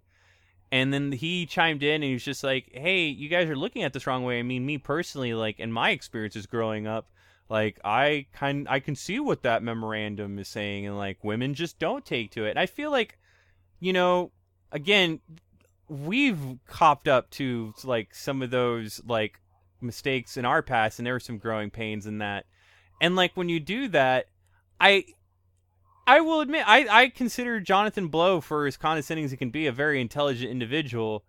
And like I respect people that are smarter than me. I respect people that aren't, but like I especially like I hold like some sort of torch, because I like the ability to like kind of like attach myself to somebody that can like make me grow or like learn in such a way. And even though and I still, to this day, I do not like The Witness. I think The Witness was not what it was cracked out to be, but I still applaud like the direction they tried to go in and whatnot. To kind of like hear and see him say these things was a letdown. And like there was a moral in that Simpsons episode to where, like, they ended up not revealing the truth because they felt that the symbolism of Jebediah Springfield was more important than the truth. And that's what goes back to what you're saying, Andrew, and I kind of want to maybe, like, I don't know, like, are we bad people as a result? But, like, if the product, or therefore, like the message has nothing to do with, like, maybe some of the hateful roots attached to it, then, like, who are we? Like, are we a part of the problem, or are we someone that, like, maybe just didn't want to, like, close our minds off? I feel in a way, I feel like that's the case. I feel like if we're not open-minded enough to experience a product made by someone who we don't maybe agree with or support individually, then how can we hope that they can change, or, you know, maybe in the worst case scenario, just don't talk. Just don't, just be quiet. Like, you can believe and think and do whatever you want to do. You are a individual person. You are entitled to those rights to do and say whatever you want. Just don't talk about it, and then I think we'll all be okay. I mean, they almost, I mean about that, but I think it's impossible for developers or just people in general not to insert their kinda, own like, personal things. I mean, themselves and interact. in a way, yes. No, well, those things should never just be quiet. But at the same time, like, also, it just sucks because then if, like, that's really attached to their personality, that's really shitty. Yeah. But, like, we have a craving for this, like, cult of personality where, like, we either want to be a part of it or we want to witness it, and we want to give, like, more meaning to it. And, like, I feel like people slip up and they kind of reveal a little bit more than they should, and then you, like, you know it's there and it's bad, but then you were just like, yeah, like, or they get caught in it. Like, I know the whole debacle last year with Palmer Luckey. VR was set to be this big deal. Oculus was supposed to be this big thing. Facebook threw all their money towards it, and then it got out that he was supporting, certain things financially. Trump threw and probably didn't come out and say he was doing it. It just had come out, and he was exposed for it, and because of that, he kind of was removed as someone that was involved with that company, because it put them in a bad light. Like you said, it took the entire idea of VR, took the entire company, and put them in a bad light for the beliefs and mistakes of one person. And so they removed him. It's tough. I feel like personally I can experience and play games that are made by people that I don't agree with. But at the same time, I have the right to say I'm not going to support this because I strongly disagree with it. But to not play a product that some people worked really hard on because of one person, I do feel like that's a little bit close-minded. When you look at the team effort as a whole, that does make if it was easier one to person swallow. and one person only, then yes, I understand that completely. But to punish the whole for the mistakes of one, it just, to me, I wouldn't, but well, like, I mean, I can understand where a lot of people would come from because of that. Well, what about you, Sarah? Like, I don't know. I'm a little more hard-headed in that sort of respect. If I don't agree with somebody and, like, they rub me the wrong way, I have no problem cutting myself off completely from whatever Scorched they earth, do. man. Yeah, exactly. Like, I'll burn the bridge that I just crossed. Especially in the case of like Notch, for example. When he went down the path that he did, I'm just like, wow, I'm so glad that I've never played Minecraft and I'm never going to pick it up.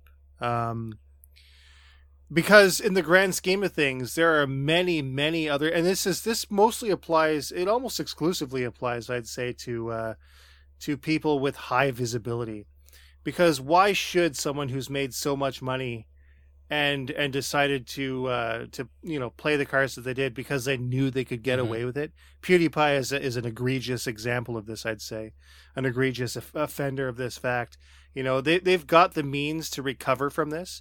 Why should I support somebody who can recover from such terrible behavior when people who keep their nose clean and are arguably better people are getting overlooked and completely, left behind in the dust? In the case of YouTubers as well, like I'll always subscribe to a smaller channel, but larger channels don't need my support. Why should I even bother subscribing to them? If they've said stuff like PewDiePie does, that's more of an incentive for me to ignore them completely than to give them even the slightest hint of a chance, you know? And, like, what's weird, too, is I think that, like, some of these games, like, we're in a position where, like, Jonathan Blow, like, that kind of bums me out. Like, it's going to make me think twice about, like, what he does in the future. But then, like, with going back to Minecraft, like,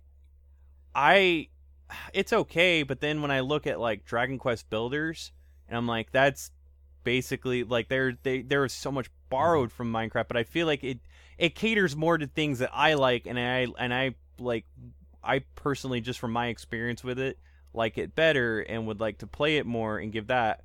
I mean, a lot of that game is indebted to Minecraft, so, like, you almost can't, like, you can't ostrich in the sand, so to speak, and just be like, well, there are alternatives, because, like, I have no problem picking up an identical product from someone that that isn't the same person that made it. That's no trouble. I'll take a facsimile over the original if I knew that the people making the facsimile were cleaner, so to speak, than the original. I mean, yeah, like I said, it gives you more peace of mind, but, like, it's almost like you're still, again, part of, like, it's so weird what you think that you might be, like, if you're trying to, it's like when people don't shop at Starbucks and they decide, because they don't want to support them, they don't want to support, like, anything that has to do with them, because they are the capitalist corporate empire that they are. So then they go and they buy Seattle's Best, not realizing that Starbucks owns Seattle's Best and like runs it as Seattle's Best. That happens a lot in beer. You'll go to a store and you won't want to buy Budweiser or Miller, and you'll buy this beer that looks like it's a craft beer. You're supporting, small craft breweries, only to find out that Anheuser-Busch bought that brewery. But that comes down to a marketing thing. It's you have to be educated as a consumer. And I think that the people that are really educated as consumers are also educated on the people that are making this product. And they're the ones that are making the decision, am I going to support and purchase this product or not? Because I don't necessarily believe with the person that created it or who was involved with it. But it all comes back to being educated. And, if you are educated and you do the research and you find that it's not a product you want to support, you have every right not to. It's a free market. But yeah, it's just... It is, and there has to be repercussions. There has to be consequences for people portraying themselves in a certain way. Like I super had no idea about American McGee, and it wasn't until I read something from, like, Zoe Quinn just recently released her book based on her experiences with Gamergate, and, like, again, I've only read excerpts. I want to purchase the book and learn more about it based from what I was able to witness just from that, and just the harassment and, like, just the fucking shitty people who, like, took their time to, like, make videos to, like, just assassinate, like, her character in such a harassing way. And then you come to find out that American McGee was, like, directly involved with that, and he did so in a really gross and detestable way. I don't have the same kind of excitement that I had for Alice 3, and I enjoyed both you and I enjoyed the Alice games quite a bit. And, like, how do you go, and, like, I don't know how many people are behind, like, the development per se. I mean, it's one of those, like, I hate the way it's marketed, but it's very much marketed, like, where it's not just Alice, it's American McGee's Alice. Having his name in front of it, like Sid Meier's and stuff like that. Yeah. Yeah, so, like, I don't, like, you can't avoid, like you were saying before, you don't want to necessarily close yourself off if it means it's at the detriment of good people who worked on it, and it's a product that doesn't contain the shitty message. But then what do you do when it's like that? I don't know. In the same breath, though, I mean, as Arthur Gies is, like, talking about this, the difficulty of supporting this, I mean, he's also gone on record to completely refuse support of The Wolf Among Us, where Bill Willingham, like, while it's a bit racy, he hasn't done anything I think that like deserves my complete omission. I'm glad I gave it the shot. I'm glad you and I both gave it a shot, and like you gave us what it did. I think the message I want to like kind of put here is like, this is not an easy decision, but whatever decision you make sure that you walk yourself through whatever sort of delegation you need to. You don't make split hair decisions, and you don't, whatever it is, regardless, you don't close your mind off in any aspect. But like, keep in mind that like you know, what is it, like, which hill are you willing to die on, and what sort of game are you willing to miss out on or like supporting as a result? And it's unfortunately like the purpose of this whole podcast wasn't to find you a conclusion. It was to put the question in your head, and for you guys to talk about it. And maybe we can go on more and talk about it. It's really difficult. I don't have a conclusive answer to give you. I'm going to say that I'm going to try to do what I can and make the best of it, but I want to do so to make sure that it's not even a reflection of myself, but a reflection of like what sort of consequence it may have in support of ideals that I would never ever want to benefit. And that's me. For myself, I would say that ultimately, whether you choose to support a product or not, it ultimately comes down to, for all sides, the consumer, the people that make the product, the person, the face of the product, whoever it is that's in hot water, just educate, learn, and grow. As consumers, as producers, as people. This has kind of been the overall conversation we've had all night, talking about, recent events, controversy. Be humble and learn from your mistakes, and hope that you can grow and gain an understanding that maybe you didn't have before.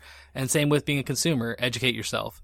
I feel like sometimes I may have blindly bought or supported a product that maybe in retrospect I wouldn't have had I known about certain aspects of it. And that's, because I didn't educate myself. I didn't take the time. So I think that we can all benefit from that. We can all benefit from taking a little bit extra time, learning a little bit more about something, and just, making ourselves better people because of it. And I think that comes with the other people that have, been vocal about their beliefs and received criticism for it.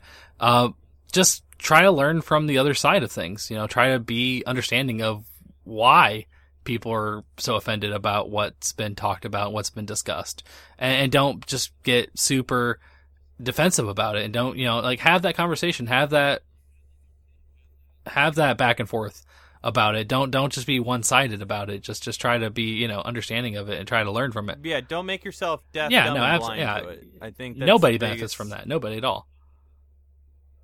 And with that said, of course, my take from all of this, it's okay to be offended.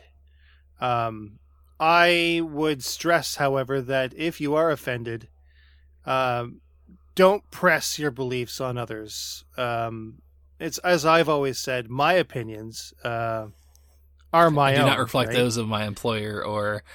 Well, it's not that. My opinion should never be your opinion, right?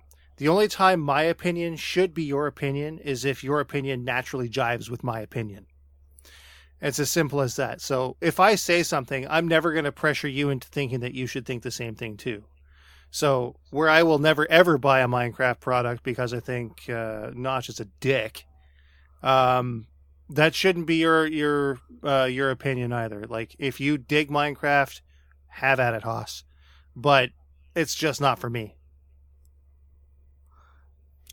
I think those are all the words we can really impart. And dude, I would love, like, if anyone's got anything to say about it, please come at us, because like this was kind of a heavy topic to talk about, and like it was one that I've been talking about doing, but I really wanted to make sure that like it's out there. And like, and even then we were just talking about game developers, but there have been faces within media recently that, and like, and we've like we've already thrown out some of those other names, but like we have not talked about Nick Robinson at all, and I don't really have a lot to say other than the fact that I'm really sad. But for like, me personally, like, am I gonna you know, maybe not enjoy the content that was made before the controversy?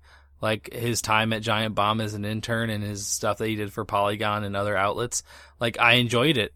I thought it was funny. Like the stuff he did with Griffin from Polygon, I thoroughly enjoyed.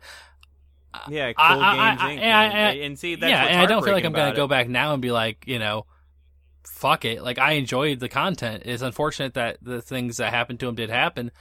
I just hope that maybe he'll bounce back and become a better person because of it. And if he does come out with something new, I'll give it a chance, and I'll decide if I enjoy it or not based on the content and not on the person. But that's just me. So, but like, you know, it's if anything, like Jeff Grubb had an experience. I'll end it at this, where he asked himself, like, you know, at some point within the past, was I guilty of like these things that like these things like that he was completely naive to, and for an extent I was too. Like, you know, and you just kind of learn, like, the world is changing. You can be on the right side or you can be on the wrong side, but be on the side that feels right to you, but not at the expense of someone else. it's a good way to put it. Yeah. It's yeah, I mean, that's the best way I can put it. And, like, That's I all don't we know. can really do, really. Yep. Yeah. But anyway. Will Wheaton always Man. said at PAX, don't be a dick. Yeah, don't be a dick. No punching, no kicking. Don't do drugs. I love, like, those rules are still, hold on, I'm looking at, I have a PAX badge right here. I can, oh shit, shit is falling. Yeah, man, no punching, no kicking. Well, actually, wow, that's on the No older badges. cheating. The newer badges do not have that shit anymore. Don't harass anyone. Don't mess with things that aren't yours. But anyway, episode end, man. I think we've reached the end of this trail.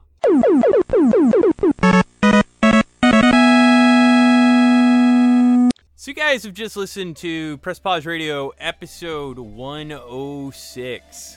If you've liked what you've listened to, you can take the opportunity to subscribe to us on iTunes, and go ahead and feel free to give us a review as well. We will soon also be putting more and more podcasts out there on YouTube.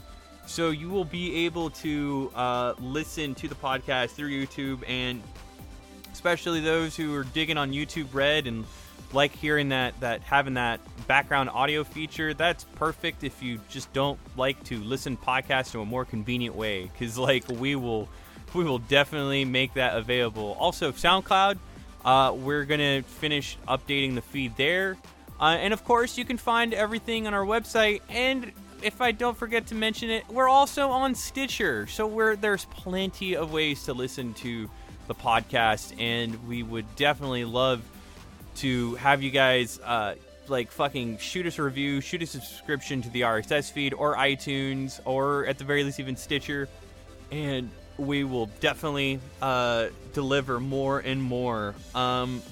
You can also find our YouTube page at youtube.com/the PPR broadcast, where we publish basically quick look based Let's Play videos, or trailers, or even special video-centric podcasts, which we will be prepping soon. Again, we've been prepping video content for the last year, but it is getting there. Also, we are launching the store, relaunching it through Redbubble, so that means the merch will officially be available and finally able to purchase. We've got some cool shirts, 9 years in the posters, making. yeah, and other stuff, and like anything that you purchase will go directly into the cost of essentially maintaining this podcast, and the work that we put into not only providing the podcast or doing the videos, but also a lot of the written editorial work and other stuff that we do. Because not only do we do all that, we are the home of Bullet Heaven, which is like fucking the premier show in concern to shmups or anything of the like. Isn't that right, bud? Definitely the longest running, anyways. Yeah, we've been at this for, well, we're going into our 9th series this October, so Bullet Heaven is going to make its return. We're doing weekly streams as well. Over on YouTube, we usually do shmups on Friday nights. We'll do other things on Twitch on Saturday at 10 p.m. Atlantic, 9 p.m. Eastern, and 6 p.m. Pacific. Adjust your time according to your time zone from that. New episodes of Bullet Heaven are still forthcoming, though, within this series. I still have a couple more to come out this month. Like I said, we just did Senkonoran 2. Prior to that was Cinemora EX on the PlayStation 4. But what's really cool is that we got some great new tech to cover some other subject matters, such as, All Retro is going to be going through the incoming Framemeister that we picked up, yeah. And we're also doing unboxings and tech reviews too. So we've got the Smart Boy and the Hyperclick mouse, which we got from Hyperkin. And Stone Age Gamer is sending along, from what I understand, the Powerbase Mini FM. So get your ears ready for some interesting takes on classic Master System games, because that's going to be a pretty fun ride.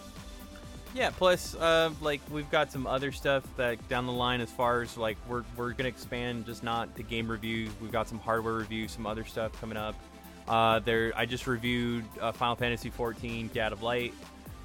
There's a bunch of other reviews hitting the site. And also, if you haven't already, like us on Facebook, follow us on Twitter, and follow us on Instagram. I'm trying to make the Instagram more active. We're going to try to do some more unboxing content as well for the not only YouTube, but for Instagram. And plus, I'm going to try to get some cool social hashtags going. Right now I'm doing Who Wore It Better Wednesday. So you guys... I got one for you later this week then. There you go, man. Yeah. And it'll either be me or Sarah posting. So fucking you guys can check it out. But we'll be coming up with some new ones that you guys can just see the regional differences. I don't know. We're coming up with a lot of cool stuff that we hope you guys give the time to check out. And also, it is really late, but we are still, the Life is Strange podcast is still a thing that's going to be happening. Life is Strange Before the Storm episode 1 is out. I haven't gotten a chance to play it, but I will have more to say about it by the next time we record, which actually should be pretty soon. Before the onslaught of games come out, 'cause that's coming up real soon. Yup. Real soon, or Juggalos. Something's gonna kill us. It's gonna be one or the other. Fuck. Straight up ride or die, homie. Whoop, God. whoop. Anyway, Jesus. My name is George, and I have never thought I'd ever see this day where I'd agree with a Juggalo. I'm Toast, and I've always liked Fago, so I was halfway there to begin with. I'm not gonna lie. And I'm the original Sarah, and I don't know much about Juggalos, so... God. Wait, what does Canada have? Juggalos. Oh, God. Love it.